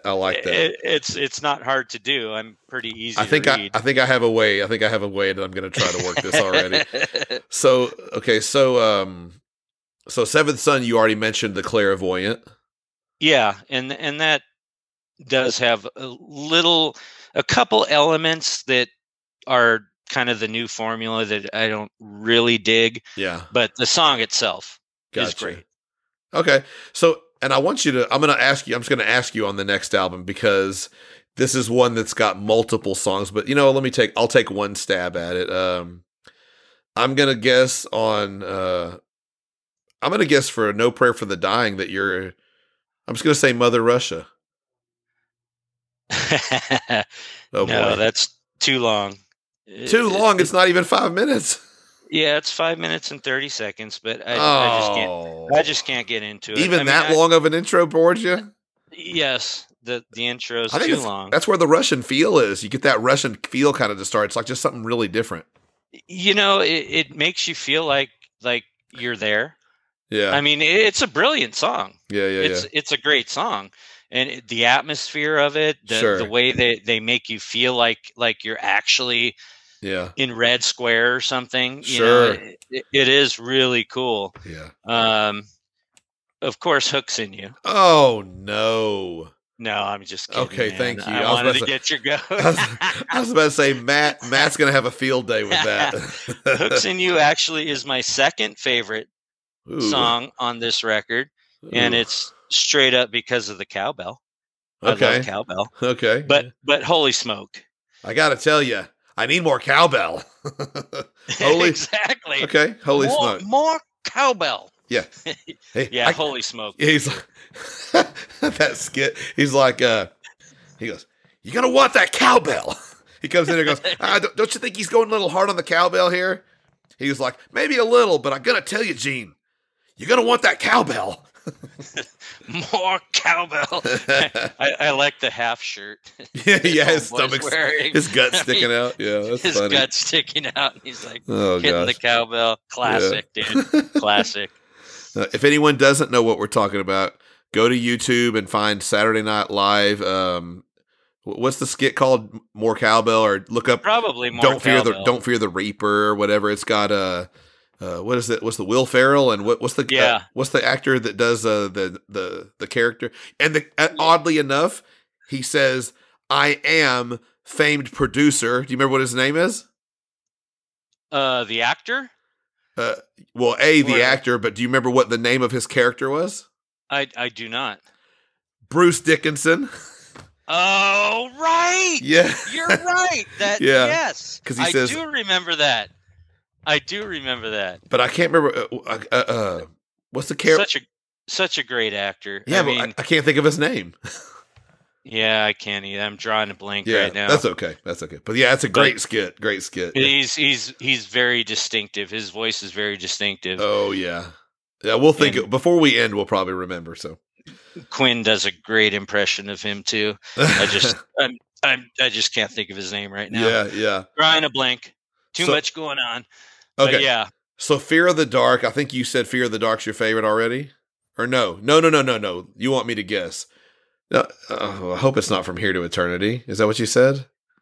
No. Never mind. You said Wasting Love. Forget it. Of course. I'm sorry. I'm trying to. I'm in my mindset of trying to guess things. So okay. Now. Yeah. Wasting. I love that song. I mean, it's a top 10 Maiden song for me. Okay. Yeah, I mean, From Here to Eternity, it sounds like when they get into the groove, it sounds like It's Not Love by Dokken. I don't know if I've ever thought. It always reminds me of that Dokken song, It's Not Love. I don't know. I don't hear it, but just like the okay. Anyway, to my ears. Gotcha. Yeah, I got you. I'm a weird effer because I love Wasting Love, as you know. Sure. So don't pay attention to my views. So do you really like the gang vocals? Like, Chains of Misery, hell ain't a bad place. You like that kind of stuff? Hell is from here to eternity. So do you like the way their gang? Because I don't like the way their gang vocals sound. Yeah, and that would put you off. Of this record right off the bat. Yeah, it does. I think here it works. For some reason, to my taste, I'm not a huge fan of gang vocals. Okay.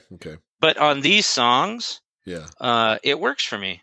Well, it's like with AC/DC. Like you listen to that AC/DC Power Age album, and it's like. Or Powerage. I mean, they nail gang vocals because it's just quick and easy and seamless. Yeah. And Iron Maiden just didn't do. I want to hear Bruce. I don't want to hear the rest of them. But yeah, on here for some reason it works for me. Okay, it really does. So next up we have X Factor, and before I get into your favorite song quickly. What are your thoughts on the change of vocalists here? I have a feeling I know where this will go, and I'm not really wanting to hear it. But what do you think? What do you think of Blaze Bayley being in the band?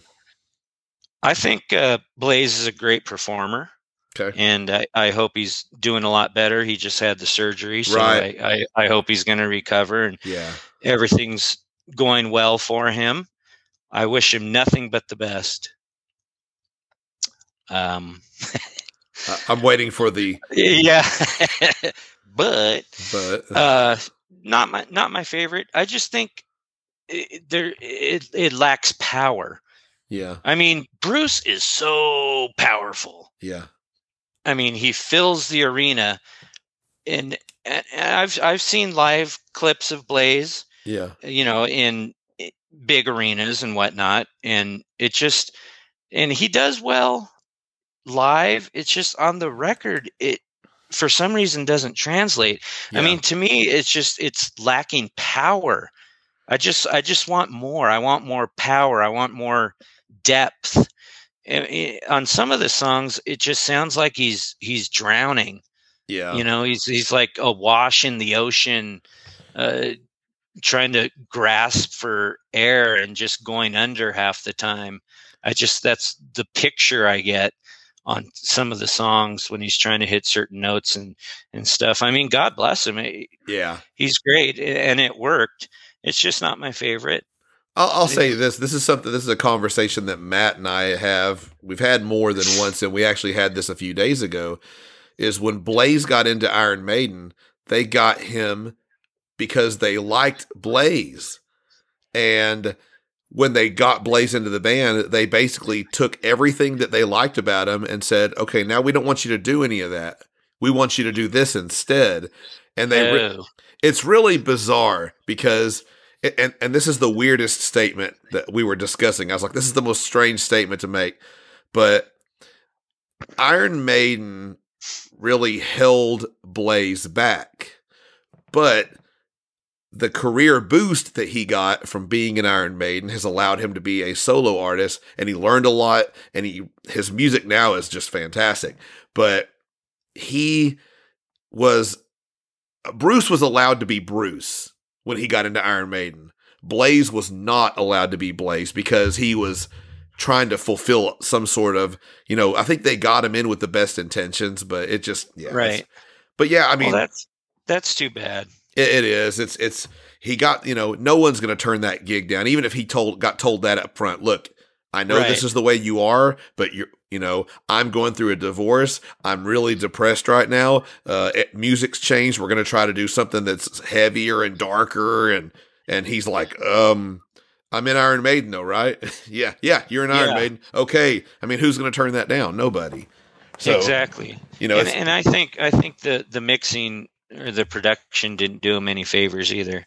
Yeah. That was their first album without their, producer since Killers, basically. So exactly. So it was a lot of stuff that affected that. And it shows. Yeah. I mean, there's some good songs. I just think overall the lack of energy and a lot of the songs for some reason come across as kind of choppy for me. Kind of like da da da da da da. It could be. It's hard to get into a flow. Yeah. With this record, because a lot of the songs are really choppy, at least to my ears, and I don't think he has the best phrasing. Yeah, I don't know. And I don't know who wrote all the vocals or not. I think some of these were written. The lyrics were not written by him, and he, whereas Bruce could have gotten away with certain phrasings. Yeah, I think that Blaze didn't. They were different, so he just didn't have it. Yeah, I get you there. Yeah, the phrasing is off to my ears. But anyway, the second longest song on this record is The Unbeliever. And although it has a lot of the things I dislike about the modern Maiden, I love that song. That's your favorite one? Yeah, I think it has really cool changes. Very cool. It's a lot of the great repeater, as I call it. The great repeater. Ooh, the Platter song. They do that a lot. And there's a lot of that going on. But I like that song. Who's gonna like your opinions? Who's that? Bruno McDonald. Bruno's gonna appreciate you, I guarantee you. He's gonna hear your story, and I guarantee he's gonna be like, I don't even want to try to pretend to do Bruno's voice, but he'd be like, "This is the best story I've heard yet." This guy knows what he's talking about. Best story I've heard yet. Yeah, he hates Somewhere in Time, pretty much. So. Yeah, I don't hate it, but you did say that Deja Vu was a good one, and he hates Deja Vu, so maybe he won't say that. I don't know. But The Unbeliever, wow, that is surprising. So I'm guessing that I'll be able to guess your favorite song from Virtual 11. All right, shoot. Because it is the second shortest song in Iron Maiden's catalog, I think. You got it. It's the shortest song with lyrics, I believe. Future Real, obviously. Yeah. Okay. And I wrote a note here because it's short. I had a feeling. Yeah, I had a feeling. So, but Lightning Strikes Twice. Yeah, it has a good groove. Okay. I mean, once you get into the groove, it just get into the groove. But I mean, you have to get there. Yeah. But yeah, those are the two. Okay, I'm struggling now. I'm looking at Brave New World, and I know that great album. Yeah, I love it. I think it's one of my. It's definitely in my top 5. I think it's definitely in my top 5, 4, 3. I think it might be top 2 for me. So wow, yeah. I have it number 9. Number 9. Yeah, it's a great record. I'm guessing. Let's see here. Because there's a lot of long songs on this. Oh, you know what? I think this is gonna be the quickest one that gets in and out. Is probably the Wicker Man. Yeah, not a huge fan. Okay. I like the song. It has really good vocals. I know what it is. But then I love Fallen Angel. That's what I was gonna say. I think that's the next shortest song. Yeah, and it's not just because of the time. I mean, maybe I've given the wrong impression. The time doesn't matter as much as the unnecessary intros matter to me. Okay, gotcha. But Fallen Angel I think is a banger, and I think it's a great song, and actually one of my favorites from the new era. I mean, there's no BS. It just gets right to it. It's a banger. It gets you in, gets you out. Great riff, great song. Yeah, I love that song. It's a great song. So would you say that if a song what if it has no intro, but it has a long outro? Yeah, I mean, it depends on the flow. It depends on the flow of the song. Yeah. I mean, I don't know how to explain it. I'm just trying to see. I'm trying to see if I can pin you probably down somehow, and I haven't figured it out yet, so that's okay. Yeah, well, I haven't figured it out either. I just know Yeah. I just know that I don't like the unnecessary intros. You like what you like. I get it. There are intros that are necessary to the song and that add to the song and the Sure. atmosphere and whatnot. But what gets me is the unnecessary intros that it seems like they just put there for no reason other than to have a long intro. Yeah. It doesn't add to the song. It doesn't add to the atmosphere. It doesn't mean anything. Those are the ones that I dislike. Yeah. Okay. Yeah. I mean, again, I guess it comes down to taste because, to me, I love the way they all mean something, I guess. But yeah, it's a formula as well. So yeah, exactly. Now I'm looking at the next album, and I'm kind of wondering because there's multiple songs on here that just kick right in and get right to it. I'm going to guess for Dance of Death that your favorite song is Rainmaker. No. I have a number 2. Yeah, that is a short one. And my notes say it's a good song, but nope. Are you going to go with Montsegur? Montsegur is my second. I have my 3 favorites for every album, but my favorite on this is New Frontier. I had that one in mind too, but I was like, to me, of the songs I named, well, I like Montsegur the best of those 3, but I like Rainmaker a lot too. It's a good, fun one. Yeah. New Frontier, I just like it. It's no BS is what I wrote down. A good riff, good tempo. I like the tempo of it. Okay. Excuse me. Oh, you're good. Yeah, I like that song. Okay. There's the one thing really cool about New Frontier. I'm not a big fan of that one, but whenever he's coming in for the guitar solo, you can hear his guitar. It's like, wow! Like it comes screaming in. It's really cool. It's really cool. That is killer. Yeah, that's one of my favorite parts of that song. Yeah, actually. It is my favorite part. and it's awesome. I thank you for having me on because I've discovered so much more, since I've taken my deep dive. Yeah. And there's really great songs on every album. But anyway, go ahead. Yeah, I agree. Yeah. So the next album, is your favorite. It's my favorite, and it's hard to say because sometimes you hear an album and you go, "Oh man, I know you don't like Seventh Son, but if I listen to Seventh Son, I'm like, God, this has got to be my favorite album." And then I'm like, then I listen to something else, and sometimes not every album hits me that way, but certain ones I'm just like, "Oh man, this one's so good." But you know how it is. So. I know you love Brighter Than a Thousand Suns. Oh man, I do. You love that song. That's not my favorite though. That's okay. I wouldn't expect it to be. I'm thinking on this because you don't want intros. You don't want too long though either. I'm going this one. I know what my first guess was. I'm going to go with my second guess this time. And I can't see the lengths of the song. I'm looking at them on my phone. I think you're going to go with The Pilgrim. The Pilgrim is actually my second favorite. Okay. I do love Different World. That was my first choice. Yeah. But I was Pilgrim's a little more aggressive, so. Yeah, I just wrote one simple word: banger. Banger. Hey, you can't argue with that. That is a Yeah. It's a great opener. Now we're going to get up to your probably what I would say is probably your favorite 3 Iron Maiden albums. I'm guessing if you were ranking your albums, I would guess that these next 3 are your bottom 3. Oh, you'd be surprised. I do have my rankings, but you'd be surprised. But go ahead. I may ask you for that when it's all said and done here. So okay.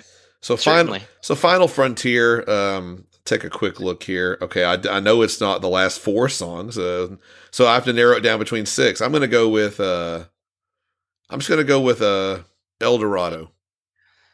That is my second favorite song. That is a banger.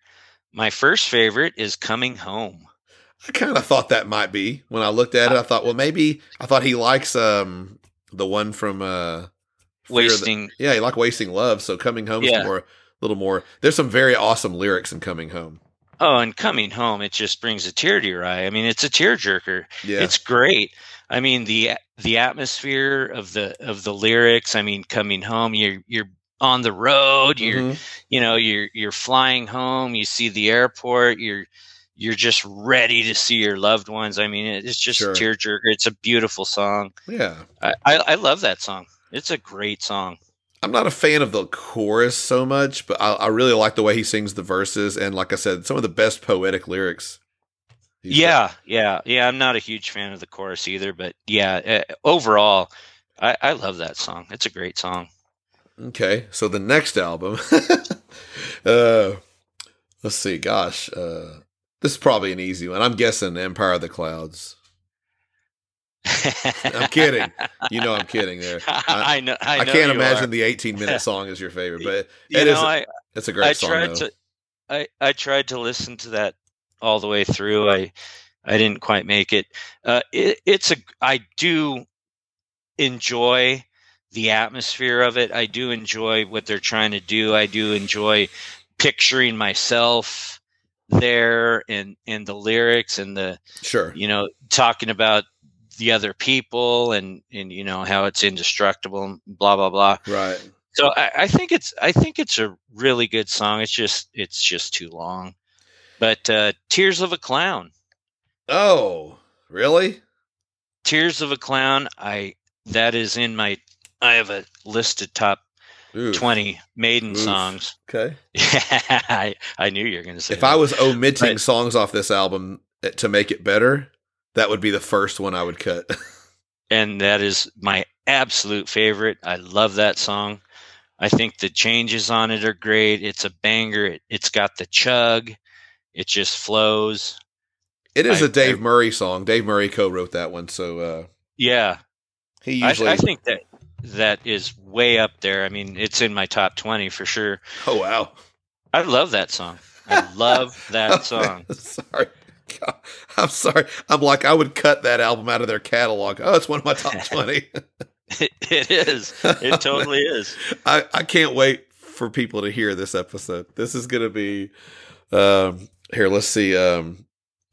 This episode will be out on, so the day people are listening to this album is May 2nd. So nice. May 2nd is a day that will live in infamy. Oh yeah. I will get shite on, but that's all right. Hey, bring it on. I love it. Oh man. I've already been, as you've seen on social media, I've been defending Wasting Love. No, it is what it is, man. I mean, like I said, I don't really, I think that's a pretty good song. I don't hate it. But you know, if I'm ranking, I couldn't even, there's no way I could do a ranking of all their songs. I mean, there's a few people that I've seen do that, and it gets too hard. It's easy to go, here's the, 10 songs I like the least. Here's the, right. Maybe here's the 30 that I like the most, maybe. But man, when you start getting into the middle numbers, like, okay, here's number, 94, 95, it gets, I can imagine trying to do it because the way I rank is I start, like if I'm looking at, say, No Prayer for the Dying, I look at it and go, okay, Tail Gunner, that's my number 1 song. Now next is Holy Smoke. Do I like Holy Smoke better or Tail Gunner? And then I just move them accordingly, and I go through every song like that. If I get to Mother Russia, do I like it better than my number Right. You know, and then I just go in order, and I finally get to one where I'm like, I don't like it better than this one, so I'll sit it right here. So, but that's it's got to be a daunting task to do more than 20. I mean, I had a hell of a time doing 20. So. Exactly. Yeah. Yeah. And When the River Runs Deep is my second favorite on that one. I really like that song. If I was cutting 3 songs, I think that would be number 3. That might be number 3.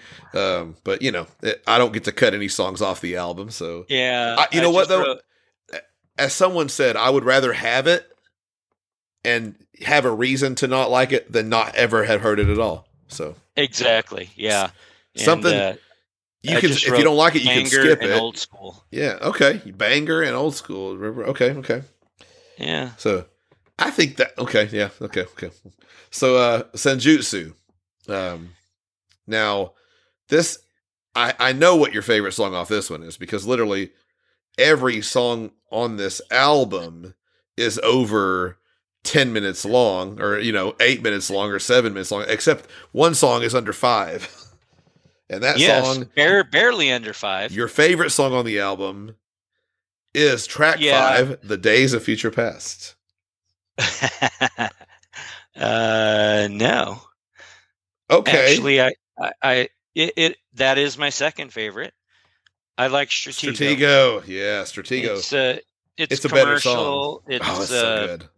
It's kind of a, I don't know. I just find it a little commercial, a little lazy, but I like it. Oh, I just think lazy. Days of Future Past is kind of a, it reminds me of the Foo Fighters song Everlong. Interesting. Yeah, Days of Future Past. Just the one guitar riff. Okay. Not the whole song, but the one guitar riff. It always reminds me of Everlong by the Foo Fighters, which is a great song. Yeah. To me, Stratego could fit on Peace of Mind. I think Stratego has that old school feel to me. It does. It does. Okay. And I wrote, I'm not a huge fan of this record. Okay. Unfortunately. For obvious reasons. I mean. Yeah, it's a lot of... we figured out that. We've got that. So exactly. I do like the way the title track starts. I was just thinking that. I was like, that's not really like a long drawn out intro. It's just different. Yeah, and I usually don't like war drums really in songs. Okay. But for some reason it hits you right. Sure. It builds and it gives you that atmosphere and kind of says, hey, this is what this album's going to be about. Tactics and strategy, senjutsu. Sure. So, yeah. Okay. So now it's going to either get a little harder for you or a little easier for you. Because we'll see. These will be songs you've heard for probably almost 40 years actually. So album number 1, Iron Maiden. If I got to guess, this will be tougher because they're all. I'm just, you know what? I'm abandoning the theory, and I'm going with. No, you know what? For you, I'm going to go Remember Tomorrow. Unchain the colors. Yes. Oh my God, that's my favorite Maiden song overall. Very good. I thought because I've definitely at least caught the wind of the ballady. You like a little bit more lighter type things, at least as far as some of their stuff. So, yeah. I just think that is one of the best songs ever written, one of the best songs ever performed, and by far my favorite Maiden song. I mean, the vocals are perfect on it. I mean, the feeling, and that's one thing about Paul is the feeling he has. I mean, he just feels like he's a bloke you want to have a pint with, Let's go have a pint, Paul. All right, let's go down. Just 1 pint. Let's have 12 pints, mate. He just seems like a guy, that you just want to hang out with. He puts so much emotion and so much feeling into the songs, and you feel like he's been there, like he's lived that life. Sure. Okay. It just translates to me. Yeah, I was having a conversation with somebody recently, and we were talking about Paul, and he was talking about something. He goes, Oh God, what song were we talking about here? We were talking about was it something off the second album or the first album? I want to say it was I can't even remember what song it was, but they were like, Paul seems like, oh no, it was oh, what song? Oh, I thought I remembered what it was. There's a song where he was talking about being down and out, kind of more or less. The lyrics kind of were saying, I don't know if that's the exact lyric, but I can't remember what it was. But he was like, "There's never been a time where Bruce was down and out like that." Paul sounds like he's been down and out, like he's really been there, kind of thing. So I definitely understand what you're saying. Yeah, I just heard that episode actually. Oh, who said that? I just re-listened. Ron. Okay. I think Ron said that. Yes. You know what? You're right. Yeah. So, yeah. Yeah. That very good call. Good call. If Kirsty was here, she would have known that too. But I talked to someone the other day, and he goes, "Well, you remember what I like?" And I go, "Look, dude, I have talked. I'm no TV interviewer that talks to a million people." I said, "But man, I've talked to a lot of people and hear a lot of things, so I just don't remember." And I'm old, I'm old, so come on. You're just a kid. Come on. If I'm just a kid, then, yeah, I wish I was a fetus then, if that's the case. So if this is a kid, so, okay. So next album up, we got Killers, and, your favorite song is not going to be the shortest song, obviously, because it won't be The Ides of March or Wrathchild. I'm going to guess your favorite song here is... that's a wild guess on this album, but I'm going to go Prodigal Son. Really? Sure. That's interesting. No, Wrathchild. I love Wrathchild. Okay, yeah, that's a great song. I mean, I love Murders in the Rue Morgue, and I love the title track. Sure. I think I like Wrathchild just a little more. Okay. And it's just a banger. It just gets you. I mean, the vocals. A lot of atmosphere. I just feel like I'm running around looking for, someone who's nowhere to be found, I just feel like I'm there. Yeah, I got you. That's a great song. I love that song. Okay. So the next album up here, The Number of the Beast, which is a great album. Let's see here. Your favorite song is gonna... Okay, you mentioned Happy earlier, so I'm not going to go with that one. I'm going to just say with the obvious choice. Man, with you, the obvious choice isn't really what's happening here either. So, I like it that way. Yeah. I'm going to say, you know what? Nostalgia may play a part, so I'm going to say Run to the Hills. Yeah, it is kind of... That's the very first Iron Maiden song you ever heard. The first song I heard. That's exactly in my notes. First song I ever heard. But yeah. Hallowed be thy name. Okay, yeah, okay. That's what I was gonna. Yeah. You knew that's where I was gonna go, but yeah, I thought I'm trying to. I don't think I've gotten one right yet. You've come close. I mean, you had the right idea. I think you're second guessing yourself is the problem. Yeah, I mean, I thought Hallowed's the obvious choice, and maybe your theory is a little different on the early albums because it was later whenever you started feeling that way. So yeah, the early albums are you just throw them out the window. It's like a rivalry game in football or something. I mean, yeah. You just throw the records out the window. Yeah.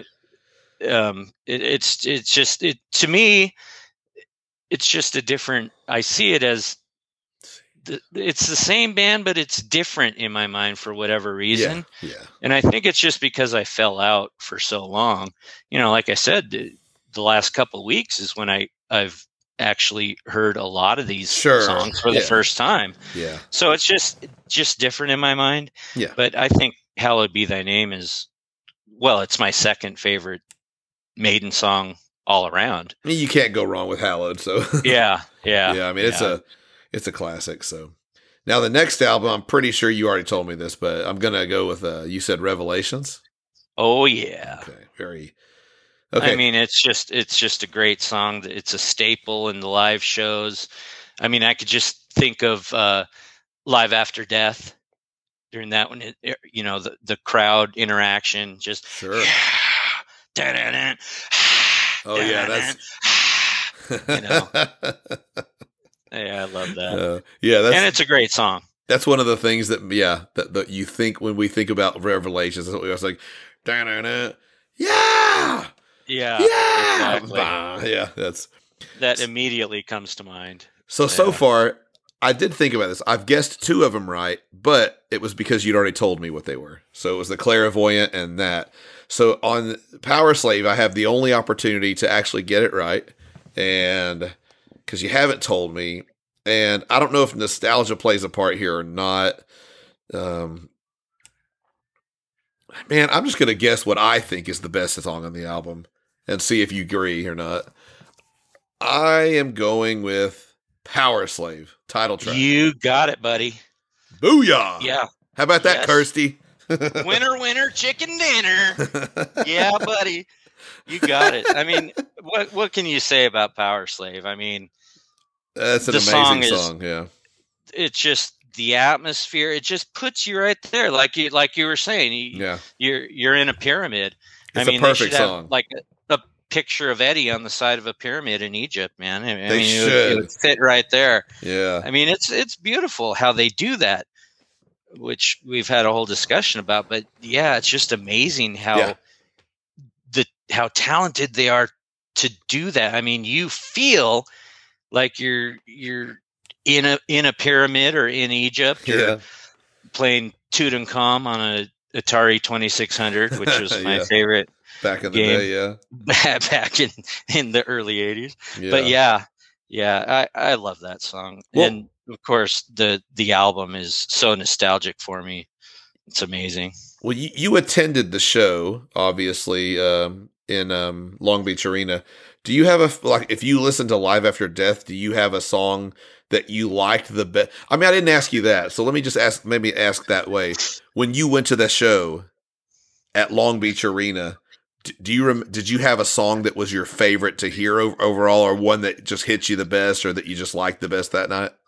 I think actually 2 Minutes to Midnight. Okay, very cool. Very cool. Just came at you, all guns blazing. That's a great song. Yeah. Yeah. It did that open the show? Either that. I think they may have opened the show with 2 Minutes to Midnight. No. They opened with Aces High. With Aces High? Yeah. And then of course, on Live After Death, 2 Minutes to Midnight was second. So. Right. Yeah. Okay. So. Yeah, you're right. But yeah, that for whatever reason, I mean, other than Revelations, I felt like I was there again when I watched Live After Death. But 2 Minutes to Midnight just hit me hard, just because of the tempo and the power and the feeling, the atmosphere. It was just it. That is one of the songs that I really remember from that show. And like I said, I was, out of my mind. A little crazy, bit, yeah. So. But I do remember that distinctly, yeah. Okay. So now this is going to be my final question, and don't hang up because I have one off the air question I'm going to ask you too. Okay. So last question is going to be, you understand how council's order works around here, right? You'll have to enlighten me. Okay. The counselor, the honorable counselor. Oh, okay. We did one episode where we were ranking things, and instead of starting at, number 10, we started at number 1. And he's like, it was no drama in that, I mean, so he kind of got on to us. And so ever since then, Matt has called it council's order, is we have to, rank things in reverse order, from Matt. Okay. 10 to 1. Well, but the counselor is, the politician, Sir Richard Holmes of the Ulster Unionist Party. Okay. He's the one that got on to me and Matt, and then we were like, okay, from now on we got to do it this way, and Matt has named it Council's Order. So, okay. So I want you, for the final thing here, I don't ever usually ask people this, but since you mentioned it, and I know that these are going to be bizarro world rankings that we're about to hear, everybody. Tell me your Iron Maiden album rankings starting from 17 to 1. From 17 to 1. All right. And allow me to laugh a little bit while I do it. Okay. While you do it. I want everyone to laugh at my expense. That's why I'm here, man. Bring it on. I have a saying, and I think you seem to agree with my saying, even though you haven't ever said it. Laugh with me or laugh at me, just laugh. Exactly right. Yeah, that's my saying. No, so I totally agree with that. That's killer. So we'll start with the X Factor. Okay. Not a fan. So you know what number 16 will be, Virtual 11. Sure.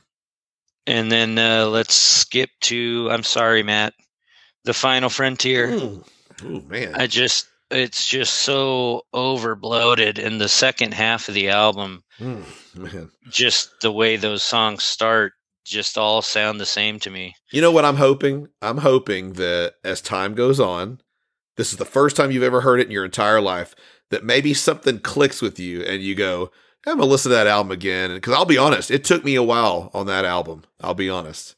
Yeah. So. Well, I've listened to Maiden 24/7 for the past 2 weeks, so it may take a while. You're not gonna. It's not gonna happen in 2 weeks. I need to step away. Here, let me say this too. Let me add this. There's an Alice Cooper album years ago. I think it was The Eyes of Alice Cooper is what it was called, and I got it. And the albums before that were called Dragontown and Brutal Planet. They were really heavy, like almost industrial Marilyn Manson style, but with an Alice Cooper flavor, obviously heavy. And I loved it. I just was like, oh my gosh, these are amazing. When he made that next album, The Eyes of Alice Cooper, it was what he called garage band rock. And it just sounded like nothing like those albums. And I mean, I didn't listen to it. I just listened to it maybe halfway, put it up, and I didn't listen to it for a few years. And then one day I remember I had a job. I was driving to work, and I for some reason I had brought that CD. I thought, I'll listen to that one. I haven't heard it in a while. And I listened to the whole album, and I was just like, holy crap, I've been missing out. You know, it hit me totally different. I was just in the wrong place for it at the time. So you never know. Right. You never know. So anyway, go ahead with just like with me in Fear of the Dark. I mean, I hadn't listened to. I'd never heard that. Yeah, you obviously haven't heard that one in a lot. That'll probably shift as well. Well, I love that. I'm just giving you a hard time. So. I love that record. Okay. Yeah. Senjutsu, number 14. Man, okay. Yeah, just the same formula. I mean, you could see a pattern. I understand. It's just that I just. You don't have to explain it. I understand. Yeah. I just like I have to. I like Senjutsu a lot more than that. So go ahead. And don't hang up on me. No. I won't hang up. And I'm just in my mind when you say this, I'm comparing them to where I would rank it. So if I respond harshly, it's like right. No, please do. But this is why I said don't hang up on me. Because number 13, matter of life and death. You got it. Yeah, well, it's that same formula. Maybe that drug experience you had on the second Iron Maiden show is still in effect. That's what I'm going to chalk that up to. So. Yeah, I had a lot of those experiences, which explains a lot. Anyway, they're starting to figure it out now. It's okay. Yeah. So let's get to number 12 and let the hate begin. All right, Rotten Tomatoes in my face. Seventh son of a seventh son. Number 12. Okay, well, it's actually higher than I was expecting. So. Oh, cool. All right, let's go to number 11. Book of Souls. Interesting. Wow. There are some good songs on that record. Man, higher than A Matter of Life and Death. Wow. Yeah. There are some good songs on Book of Souls, actually. Oh, I like it, but I definitely rank it. I'd say it's the lowest ranking album for me out of the 6 that they've put out in the new era. So. Yeah. And I could see why, because our tastes are so different, and Book of Souls kind of right. That makes sense. Sandwiched in between. And you said Tears of a Clown. Yes, I forgot Tears of a Clown's on. Never mind. That's a great album. Yeah. I mean, sandwiched in between Senjutsu and Final Frontier, it kind of stands out. So I could see the discrepancy in our okay. feeling towards it. Yeah. Number 10. Let's dance with death, man. Let's do Dance of Death. Okay. I like that one. Okay. Number 9. Brave New World. I had a feeling you were going to really put that record down there. I had a feeling that was about to show up, and that's way too low. But yeah, and number 8, Surprising, Somewhere in Time. Okay. The song, I don't like this overall sound of the record, but the songs are pretty strong. Okay. I think the songs are pretty strong. So you just lost Bruno. Yeah. Sorry, Bruno. Yeah. Well, everyone else hates me by now, so it's all right. Yeah, I won't argue with you there. Yeah. Good. I like it. Let's go No Prayer for the Dying, number 7. Okay. Because it's closest to Fear of the Dark, number 6 that I can get. I love that era. Don't insult No Prayer for like Dying like that. I mean, maybe time wise it is, I guess. Okay. Yeah. I'm gonna chalk it up to that. I think Fear of the Dark is one of their best records, and I enjoy it. That's the one, since I've done this deep dive, that's the one I keep going back to. I just keep going back to it. All these years you've been missing out, man. You've been missing out for 31 years. Exactly. I mean, and I may actually buy that one. Oh, okay. Hey, you know what? You got to start somewhere. You know what? Yeah. There's a saying, you got to crawl before you can walk. Exactly right. Exactly right. And half the time I can't walk anyway, and I'm crawling. But anyway. Man, oh man. So we'll go Power Slave next, which surprised me. I always had it at number 3. Okay. So number 5. I just think, it has a lot of nostalgia for me, and I love the record. Sure. It's just, I don't love it as much as Peace of Mind. Okay. And I think Peace of Mind is a masterpiece, of course. Most people would agree with me there. The first record I bought of Iron Maiden. Not most people on this podcast right now. Well, yeah. I think I blew everyone's head off already. People don't know what to think. There's a lot. Hey, there's a lot of good stuff on Peace of Mind. It's a really good album. We always talk about it. It's like you love a band, and if you don't think too hard, you go, man, this is like an album. It's a great album. And then if you really start digging in, and the more you dig in, and the more you dig in, and you start, finding, it's like seeing a picture of a, let's just say a model when we were younger. And, and then maybe if you saw her in person up close, get a good look, and you're like, or maybe a pretty girl at school. Maybe that's a better way to say it. Yeah. And you saw them up close, a little closer, you're like, oh yeah, her face, she's not quite as pretty as I thought from a distance, or Right. But the closer up you get, you see the flaws and things like that. So, and it'd be boring if all we said was everything was great. This podcast would go nowhere. Exactly. Yeah. Which is pretty much where it goes anyway. So no, give yourself a little more credit. So number 3, Number of the Beast. I think it's a banger, start to finish. There are no flaws on that as far as I'm concerned, where there are a couple clunkers on Peace of Mind and a couple clunkers on Power Slave. What would you say is a clunker on Power Slave? I'm curious. I'm not a huge fan of The Duelist. Okay. It's a great song. I mean, every song on that record is good. Yeah. Don't get me wrong, and Rime of the Ancient Mariners. Wow. Okay. It's just overbloated and too long, and I think it kind of foreshadows what they ended up being. Rime of the Ancient Mariner is a clunker. You heard it here first. Yes. Breaking news. It is a clunker.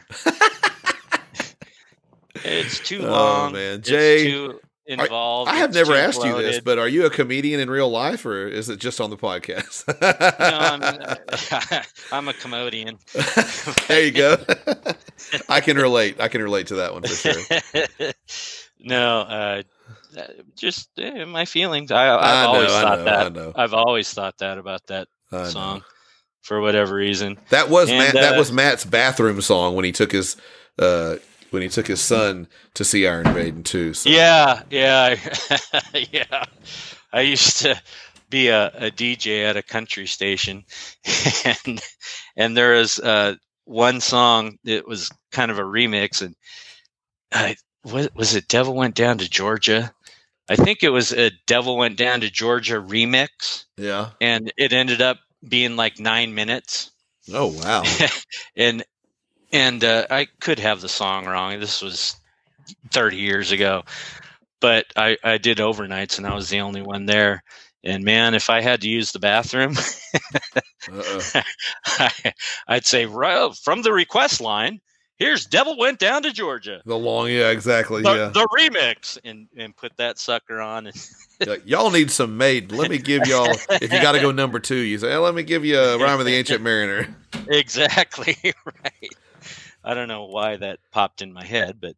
Now hold on. Before you say anything else, in my mind, I want to guess which one your number 1 is, because you've left it to the 2 albums that would definitely be way closer to the bottom of my list than at the top. Yes. I'm going to guess, you know what? I think I got this. I would guess very strongly that your number 1 is going to be their number 2. Almost. Oh, damn. And it was. Okay. Until 2 weeks ago. Okay. I just think the debut has better songs. I agree. I do agree with that. Yeah.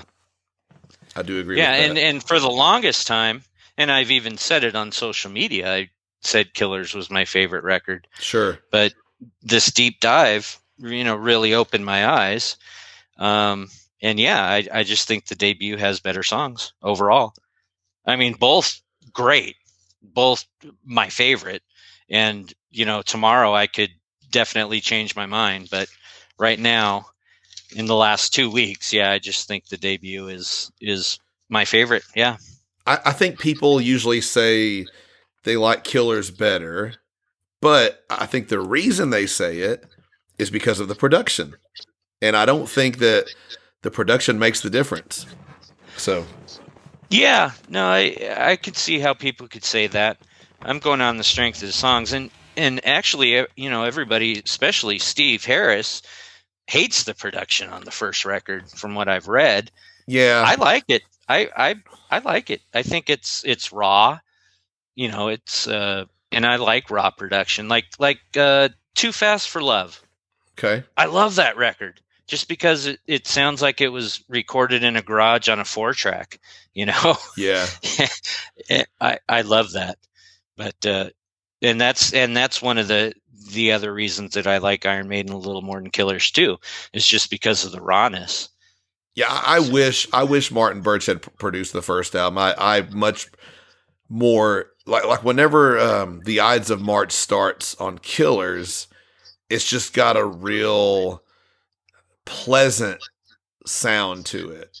And it does, yeah. And I think that, I know a lot of people like, the way Prowler starts off, with that wow, wow, wow, wow, wow kind of thing. And I think it would have sounded just a lot better. I mean, we did get to hear Martin Birch. You probably haven't heard this, but there is a Prowler 88 and a Charlotte the Harlot 88 with Bruce Dickinson singing both of them. Yeah, and you said something about that a couple of days ago on Twitter, and I was like, what? Oh, you looked them up? No, I haven't yet. Yeah, I should have. I like them better just because, 2 reasons. That's the first time I ever heard either one of those songs, and I like Bruce better. So. Oh yeah. And the production's a lot better too. It's Martin Birch production, I guess. So. Yeah, I even on the live records that I've gotten from Iron Maiden, I don't think Bruce does an adequate job with the Paul stuff. It just doesn't resonate with me. Yeah, if you're a bigger fan of Paul anyway, it does make sense. So either way. Yeah. I mean, he does a fine job. Yeah. It's just not the same in my eyes. Okay. Well, it's your. I guess right before we end here, I really wish you would have. I wish I would have even thought about it, but I should have started out this episode with a stiff drink. I really should have. Yeah, you would have been just like me then. Exactly. My Coca-Cola is not pure, which is why I'm drinking Coca-Cola makes tonight. sense. Yeah. Was it Coca-Cola? It was whiskey cola. There you go. Well, I gotta say, Jay, man, this is sometimes I laugh on the phone with people, and sometimes I don't laugh quite as much. But you've given me you've given me a lot to laugh about, and I'm happy. And man, I gotta say, you know, I always enjoy these conversations, whether I agree with everything or don't agree. I mean, we're allowed to agree and disagree in life, and too much of the world has forgot that, regarding everything, whether it's politics, music, whatever. And I'm like, look, but music's something I just don't. I don't care. I don't care what people are in those other fields, in any of those fields, because I look past things, and that's the same way I do with this. Music is my number one thing. I know so many people that their number one thing is like politics, and I'm just like, I'm glad I didn't grow up to be one of those people. But yeah, that would drive you insane. Yeah, music's my number one thing. It's the thing I love, and it's the topic I love, and I love hearing the other opinions, though. I mean, because whether or not I agree with it, man, it's just it's fun conversation, and as long as we can do it and be rational. It's a great conversation and it's fun. So all of that to say, thank you for sending your story, and I've really enjoyed talking to you. Thank you. Oh, this was great, Steve. I really appreciate it. It was fun. The time flew by. I mean, I can't believe it's been almost 3 hours. It's amazing. It goes fast. You made it so easy, and we had a hell of a time and a lot of laughs. And boy, this was great. Yeah. So thank you. Awesome.